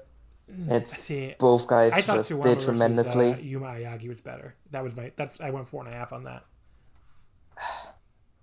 No, I mean I'm gonna talk about it more later. Why this match was way better for me because I have my issues with the Triple Crown champion. But yeah, so I think this was really, really strong. But I'm also someone that really likes Iwamoto, so it's probably very easy for me to like just go higher on this match than most others. And to me, it's like the best match in the promotion so far, and him and Shima just had really good chemistry as well, where they just like went all out. Like I think it's actually been a while. Well, no, to be fair, no, he did have big singles matches in DDT as well, but like outside of that, like Shima has mostly been doing like multi-man tags, so it's really nice to like see Shima like do like a big singles match again. And I'm actually really excited about him in the All Japan Junior division because the Junior division has been really, really good. Like a couple of years ago was probably the worst thing about the promotion because you had just Ultimo and Tajiri just doing really bad, boring grappling for 15 minutes. But now it's a really exciting division because you have Iwamoto had a really good title reign. Before that, you had Susumu have a great title reign as well. And you have all of these young guys in the division as well, which makes it very, very exciting. And the most exciting that division has been in years, probably like going back like 10 years when they had guys like Kenny Omega in the division. So really good job of them, and I think Shima is going to have some really great matches with the guys in the division. And I think ultimately like someone like Itsuki Aoyagi, who just has become so much better this year over the past year. Like it's amazing to see his development. I think he will ultimately be the person to beat Shima for the belt, and it's going to like really help launch his career. And then we get to the Excite Series Korakuen, which is the show we're really going to review here on the 23rd of February. Not a good show, I will say. There's a really awesome angle, but the rest of the show is very not good. So we'll get. I mean, I like the main event more than a lot of people, but it still wasn't a great main event, as we'll get to here. So the main event, we'll start with that. Suwama beat Kohei Sato in 21-34 with a backdrop hold actually, and that's his 6th defense. Should mention the show did 674 fans. So yeah, I mean the match it definitely started really slow. Started the two of them trading holds and such like that. Just very slow and boring. Not much happening other than some pretty lackluster legwork from Sato. And, Sato was working over Suwama. Suwama was selling. But just, again, very, very slow stuff. And then Sato eventually gives Suwama a nice little knee drop off the apron. And things did pick up after that. Somehow we already got to the 15-minute mark. But they did this big German suplex trade. That was a really cool sequence. And I don't know. It just felt like they packed very little into that 15 minutes, but like Everything after that was quite good. It only went 21-34 though, so I'm actually now kind of rethinking my rating. But yes, it finally broke down into what I wanted from the start. The two of them trading huge suplexes, big strikes. It felt like Sato kind of held back on his elbows, which I didn't like compared to some of the other elbows I've seen him do over the years, but I don't know. Maybe he just didn't want to kill Suwama because he's old. But Suwama came back with a big lariat, big pair of backdrops. Sato kicked out too. And then Suwama finally hit a bridging backdrop with a pin. I mean, by the end of it, I liked it, but it was still very disappointing. I went 3.5 stars on it. And again, thinking about it, that's probably even a little generous. But, I really liked Kohei Sato, so I was really looking forward to this. But, just very, very boring in the first 15 minutes. And, the last 6 minutes were awesome, but just not enough to make up for pretty boring first 15. Yeah, I hated this. I thought this was a dud, but most Suwama matches these days are that. I think he is just done. He's just completely done. And I don't know how there are people that have seen him like 6 months ago. Like, again, this is like another one of those, like, people need to like reevaluate wrestlers after a while. And I don't know how you can watch like Suwama from like 6 months ago and watch him now and don't think that he has just regressed to a scary degree, actually. Like, I think his body is just destroyed and he just can't go anymore on like really any level. Like, one of the things that always, like, and maybe that's because I used to love Suwama a lot. Like, he used to be one of my favorite wrestlers ever, really, and I loved his tag team with Violent Giants, with Ishikawa as Violent Giants, and even that kind of spotted out towards the end. But none of his offense looks believable anymore, and I think that really hurts him because he never used to be the most dynamic guy, obviously, but his offense looked believable, and now like his forearms, they just look so weak, and none of it really like has the like intensity anymore that it had before, and it's all just, it looks feather light and just bad. And like, again, like with Kohei Sato, kind of the same as well. Like, it's another guy that I love, and I don't think he was holding back on his forearms. I just think he can't do it anymore. Like, I think he is just broken down, and he looks bad too. Like, he was never a body guy, but he doesn't look good. Like, he looks like he's like not well. Like, he looks like he can't work out at all. Like, he just looks like even more flabby than he did previously. Like, he legitimately looks like he hasn't seen the inside of a gym in like the last 3 months. And like, this was just like, I looked at this match and it was just horrendous to me. And I'm just, this is what people wanted. Like, that might be the other thing that really bothers me about it, because there were so many people that were kind of sick of the Kantomiya horror reign towards the end, and it did get a bit stale, but like, so you wanted that reign to end, and this is what you got instead.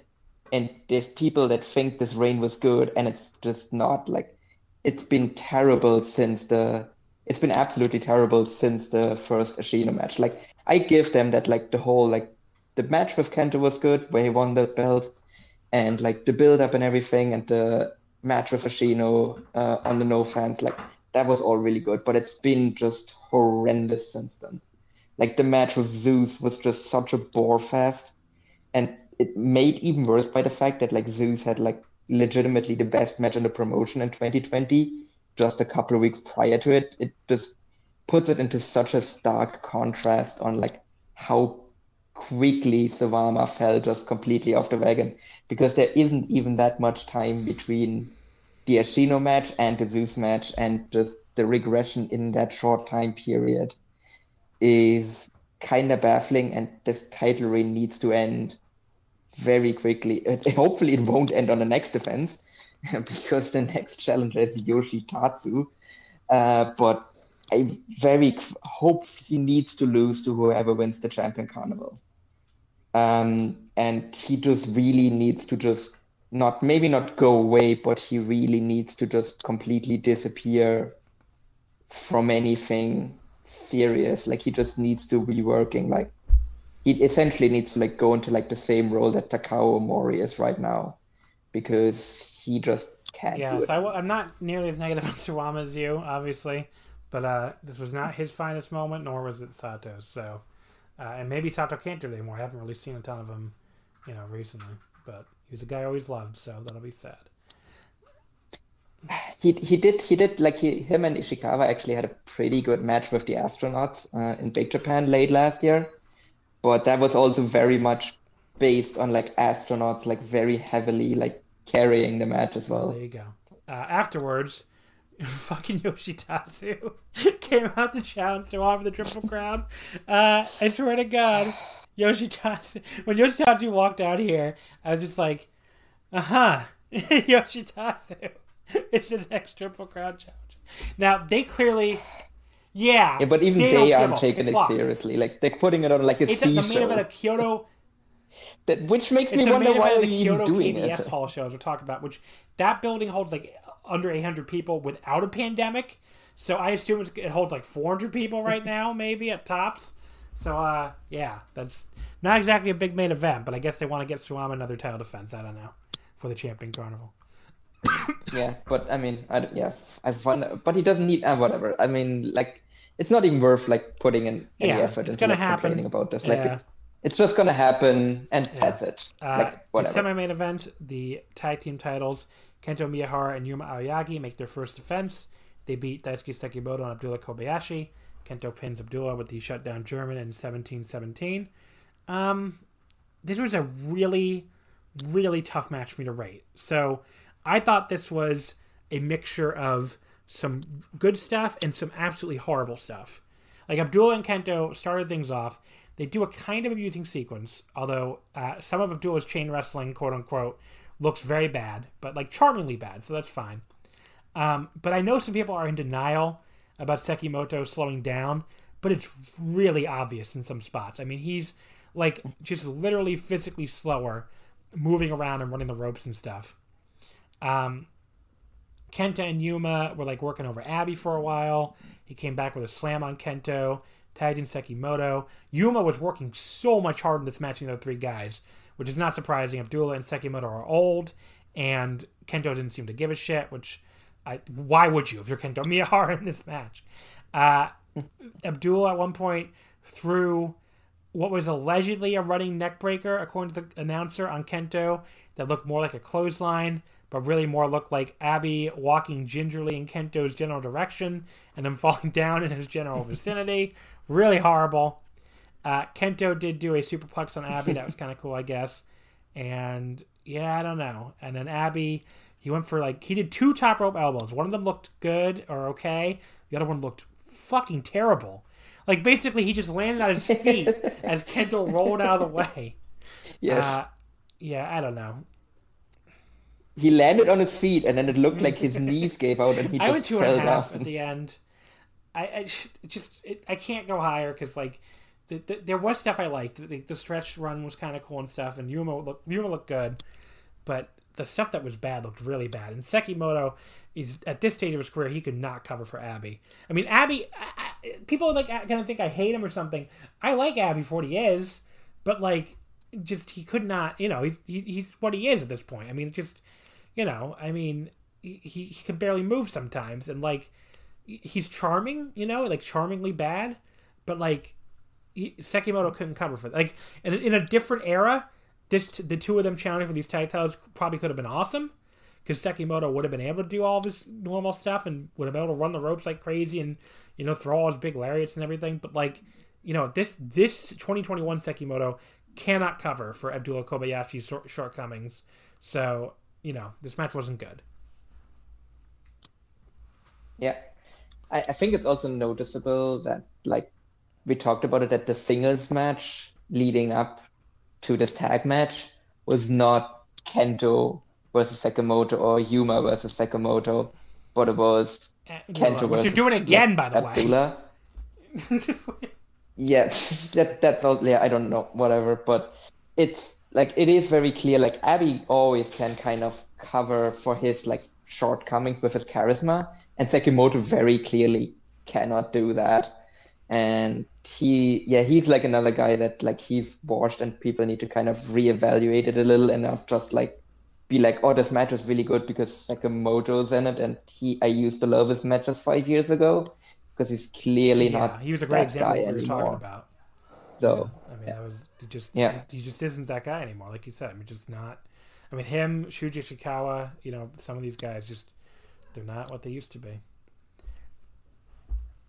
Yeah, no, but Abby can still go with really. I mean, I had him in like one of my top 10 matches last year, like had Abby in it. So, like he can very clearly like still go in like a deathmatch situation. Outside of it, yeah, it can be a bit rough, but again, like I think he has enough charisma that it still makes up for us like very clearly when he's like just not that good. Yeah, I don't know. I just saw an amazing Dave Meltzer tweet. What the fuck? In a different year, I'd talk about how creatively bankrupt it is to book Ibushi versus Desperado to main event Budokan Hall. Huh? What does that even mean? What? They always what? Yeah. That's literally what they always know. do for the anniversary show. Okay. Does he have another like tremendous take on Okan as well to like just round out that like great great round of takes? I don't get it, but it's like I don't know, whatever. So they do what they always do for the anniversary show, and it's bad because I guess maybe he doesn't think. Now, why is it creatively bankrupt? That's like a fresh feud. They literally haven't feuded for like 7 years now. Okay, whatever. Yeah, very, very bizarre. That one is something. Anyway, really, really, really, yeah, I don't know. The match is like getting tons of positive feedback on English and Japanese Twitter. I haven't seen. Yeah, because it's like a really exciting match. Like, I don't know. Yeah. I literally haven't heard anyone say anything bad about it. Everyone seems excited about it. I don't know. And it was very, very bizarre. Anyway, let's keep going here at All Japan. So, 6-man tag team match. So Jake Lee, Koji Iwamoto, and Tajiri beat Shotaro Ashino, Koji Doi, and Kuma Arashi. Lee pins Ashino in 9-11. The match itself, so Jake hit a big running Lee on Ashino for the pin. Very strange finish, but a perfectly fine match. I would go like 3 stars. The post match is what's obviously the big deal here.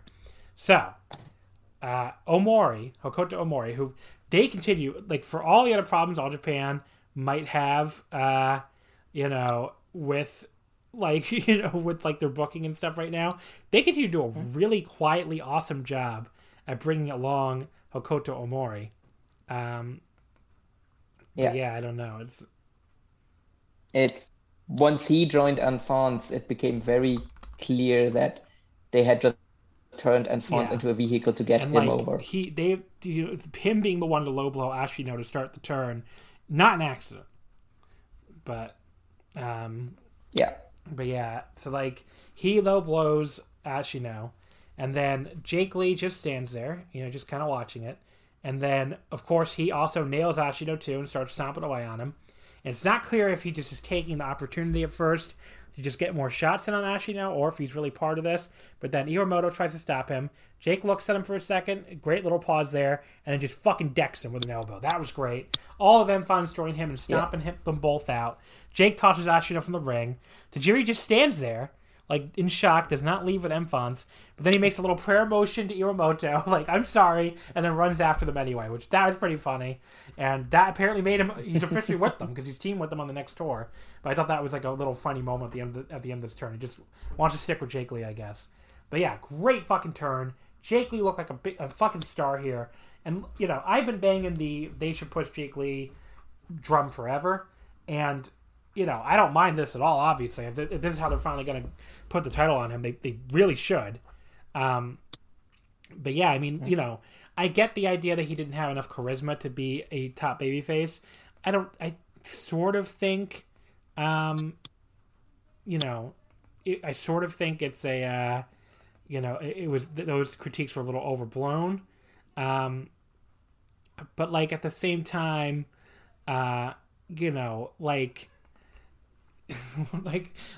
Jake Lee's like very stoic personality, his like, his whole like vibe, that might work as a heel. That might work really well as a heel.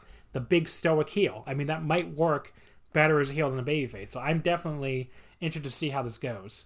I think he can be a top heel. So I'm very interested to see how that goes. But yeah, Yeah. I mean, I kind of swore to myself that I wasn't gonna get invested with Drake Lee anymore because I've just been burned too many times. But I am actually willing to give this one a try. I'm not giving it a lot of rope. So like, if they screw up, I'm probably out again. But they might actually be able to pull this one off properly because every single time Jake has kind of leaned heelish in a match, it's actually always like, it has always improved the match.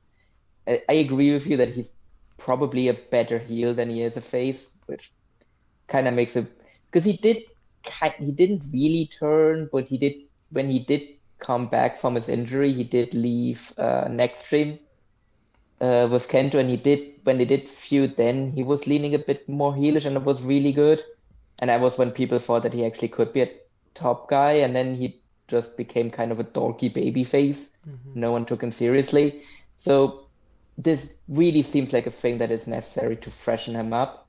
I am still a little bit worried about Ashino though. Like, he probably could be a really good babyface, but him teaming with Suwama, I'm just getting flashbacks to Hiroki Goto. But yes, this is a. I'm still fucking flabbergasted with a creatively bankrupt tweet. What a stupid tweet! Like what? They had to do a last minute pivot because Hiromu broke his shoulder. They came up with something that plays into the anniversary show history and like calls back to a 7-year-old storyline. Like I don't even like. What is Dave Meltzer watching anymore at New Japan? I just don't get it. Like this is a great. Also, what is the alternative that is not the creative bankrupt? This was a great idea. Like what? Yeah, like what is Bushi versus like fans are going crazy on Twitter and in Japanese Twitter and English Twitter, as far as I can tell. Like I don't know. Like this is one of Dave's all-time worst takes, I think. Yeah, but just hard. That one is just, I literally have no idea what that's but anyway, yeah, but the lead, Jake Lee leading up the new end funds, that's awesome. I'm really into it. And, and Shotaro needed the turn too. I mean, he was going nowhere. And he did. I'm just worried that he's gonna shake hands with Suwama and join Evolution. I guess we'll see. Between matches 4 and 5, we got the Champion Carnival participants. So it was only 10 participants again, which surprised me at first. But then they announced it's only a 1-block tournament. So all 10 of these guys will face each other. That's awesome. Lots of cool matches here.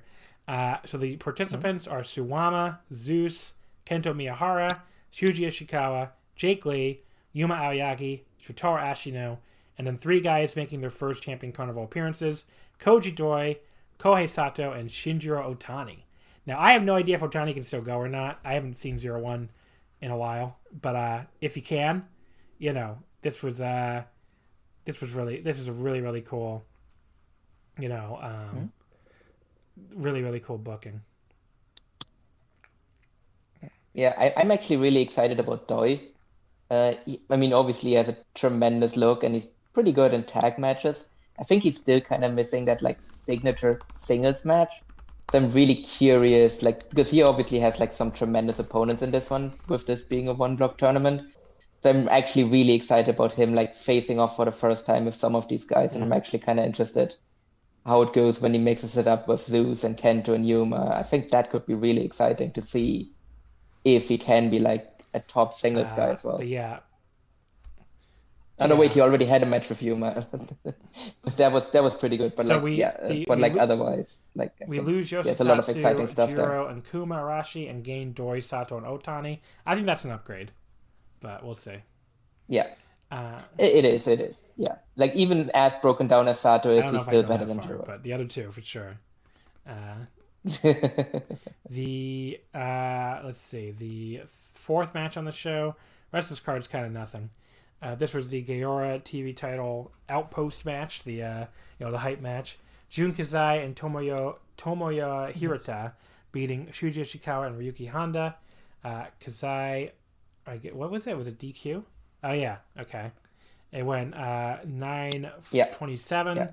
Yeah. Some kind of DQ finish. I don't know. But Kazai stabbed Ishikawa on the top of the head with the skewers. That was kind of cool. And I don't know who this Hirata guy is. He's a big, burly-looking dude. I guess he's from Freedoms, right? I assume. I only watch Freedoms. Yeah. I wasn't really sure who that one was either. He has the same name as the sidekick from Cardcaptor Sakura. So, how's that going for him?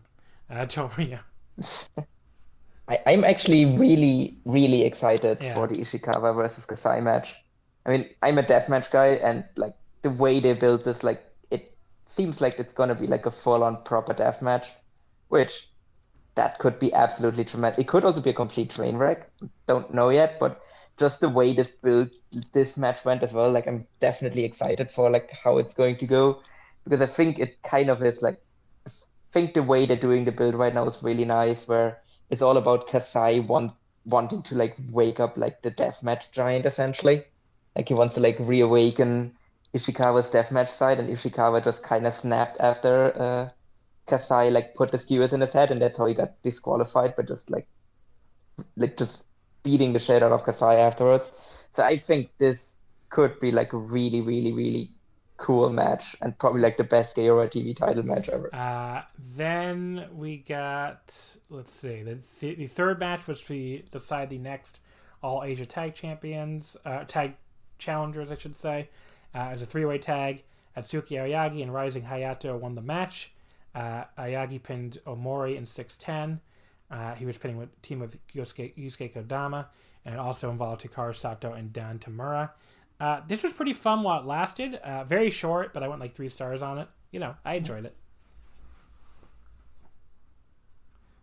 Yeah, no, it was pretty good. I mean, as I said, like Aoyagi is like a really good like next challenger with Rising Hayato, so that should be a lot of fun as well. And I also really like Aoyagi's theme, him just coming out to the My Hero Academia opener. Match 2, Yoshitatsu, Osama Nishimura, and Balian Aki beating Takao Omori, Black Menso Ray, and Ryuji Hidekata. Yoshitatsu got the win over Menso Ray in 6:07. I guess because he had to get his big win for his title shot. They played his old WWE theme song when he won for some reason. I don't know why they did that.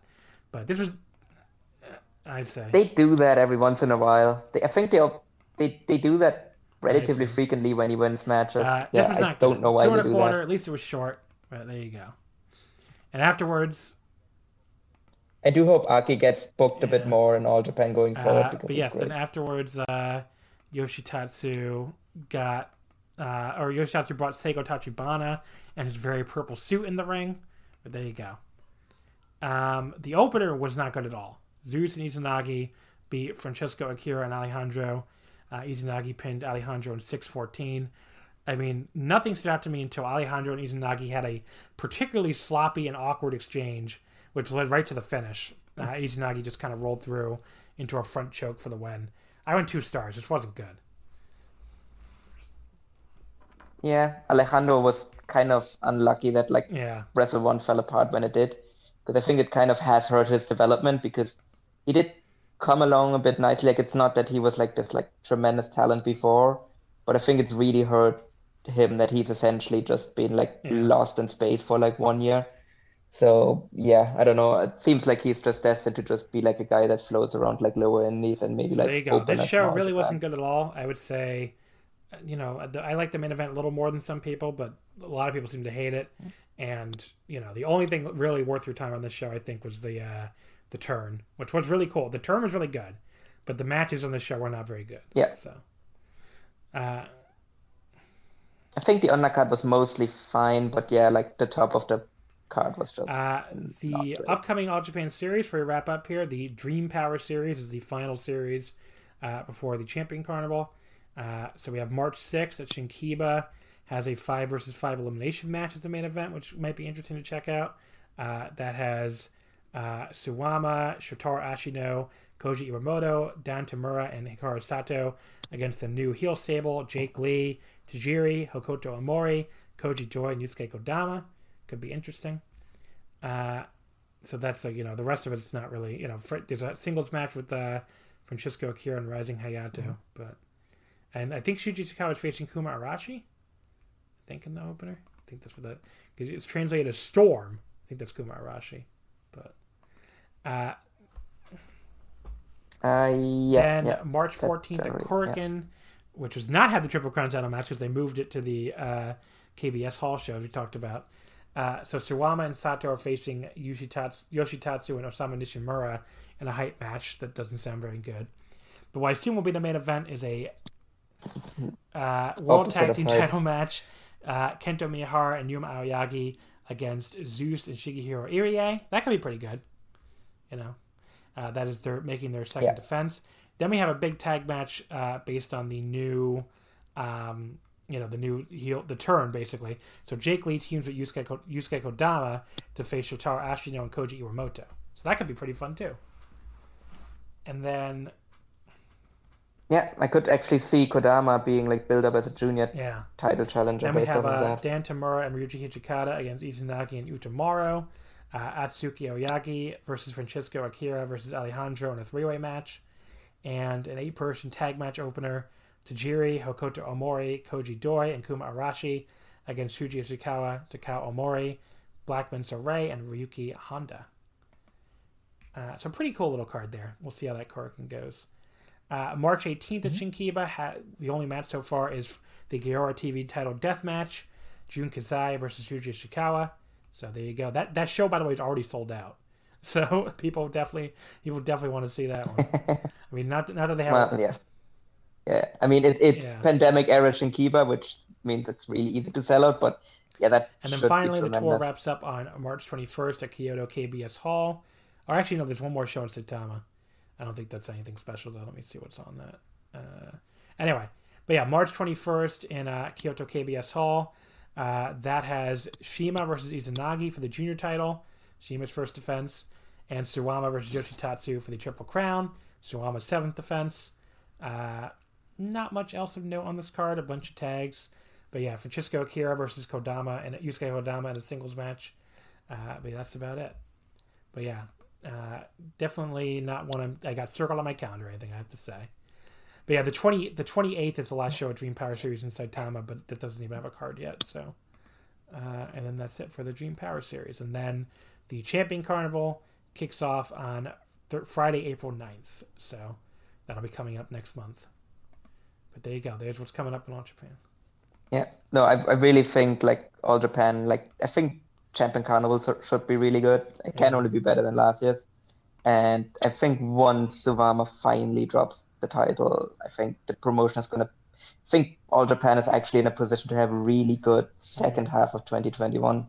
Because once the Triple Crown scene recovers, essentially, I think there's it's a really good roster at this stage that they have put together there. Anyway, so there's your All Japan talk, and there's some cool stuff coming up, and I'm really mostly interested in hearing, or seeing what happens with, I don't know, basically seeing what happens with Champion Carnival and Jake Lee and all that. So we'll see what happens with that. Mm-hmm. But the Dream Power Series maybe not that exciting, but some cool stuff. No. There you go. Yeah. Yeah, definitely watch the Kasai Ishikawa match and the Purple Haze versus Next Dream tag title match. All right, anything you want to plug here before we wrap it up? Yeah. I mean, as always, you can find my writing on voicesofwrestling.com, where I probably will kind of venture outside of the realm of Poro briefly, where I'm actually going to review some American indies as my next review, so be on the lookout for that. That should probably drop at some point tomorrow. And yeah, Alrighty. that's really so just folks, about it. Oh yeah, you should follow the Fiend's Mind Twitter account. All right, folks. You can follow us on Twitter, of course, at WrestleOmakase, Wrestling Wouldn't Fit. In the meantime, don't forget to look out for the New Japan Cup Pick'em contest that will be going up on the Omakase Patreon, the Omakase Twitter. It'll be around. So definitely make sure you get your picks in before Friday when the New Japan Cup starts. I don't think I can link it in the description because it's not up yet. But definitely, check the Twitter, twitter.com/WrestleOmakase, and it will be up on there as soon as we have a bracket. And don't forget, you get a free month of the Patreon. And if you want to check out the Patreon, it's patreon.com/WrestlingOmakase. Wednesday will be our next episode, our next full episode, exclusive for patrons, as we'll do a New Japan Cup Pick'em, which will be a lot of fun. We'll go through all of our picks for the 2021 New Japan Cup. Our next episode on the free feed will be next Monday, so a week from tomorrow on March 8th. We'll cover the New Japan Anniversary Show from March 4th. We'll cover the New Japan Cup Sunday Show from March 7th. And we'll cover AEW Revolution from March 7th. So that'll be our first time covering AEW in quite a while. But I've liked their TV lately, so I'm willing to give Revolution a shot. And so I'm going to cover that show on Omakase next week. My guest will be Chris Samsa from Sport of Pro Wrestling, who, as I mentioned, is helping us with the New Japan Cup stuff, which we greatly appreciate. So yeah, that'll be our next free feed show. In the meantime, thank you as always for listening and for subscribing, and I will see you next time. BetMGM has an unreal deal for sports fans in Virginia. Turn $5 into $150 instantly when you place your first wager at BetMGM. Simply download the BetMGM app and sign up using code Champion150. Then, place a $5 wager on any sport. You'll receive $150 in bonus bets, regardless of your wager's outcome. And if you think the fun stops there, the king of sportsbooks has plenty of surprises in store. Check out daily promotions, same-game parlays, live bets, and so much more. Download the app in Virginia today and get $150 in bonus bets instantly from your first wager. Only at BetMGM. BetMGM and GameSense remind you to play responsibly. See BetMGM.com for terms. 21 plus only. Virginia only. New customer offer. Subject to eligibility requirements. Rewards are non-withdrawable bonus bets that expire in 7 days. Please gamble responsibly. Gambling problem? Call 1-800-GAMBLER. Promotional offer not available in Washington, D.C. Say goodbye to your credit card rewards. Greedy corporate mega stores, led by Walmart and Target, are pushing for a law in Congress to take away your hard-earned cash back and travel points to line their pockets. The Durbin-Marshall credit card bill would enact harmful credit card routing mandates that would end credit card rewards as we know it. If you love your credit card rewards, tell your lawmakers, hands off my rewards. Tell them to oppose the Durbin-Marshall credit card bill.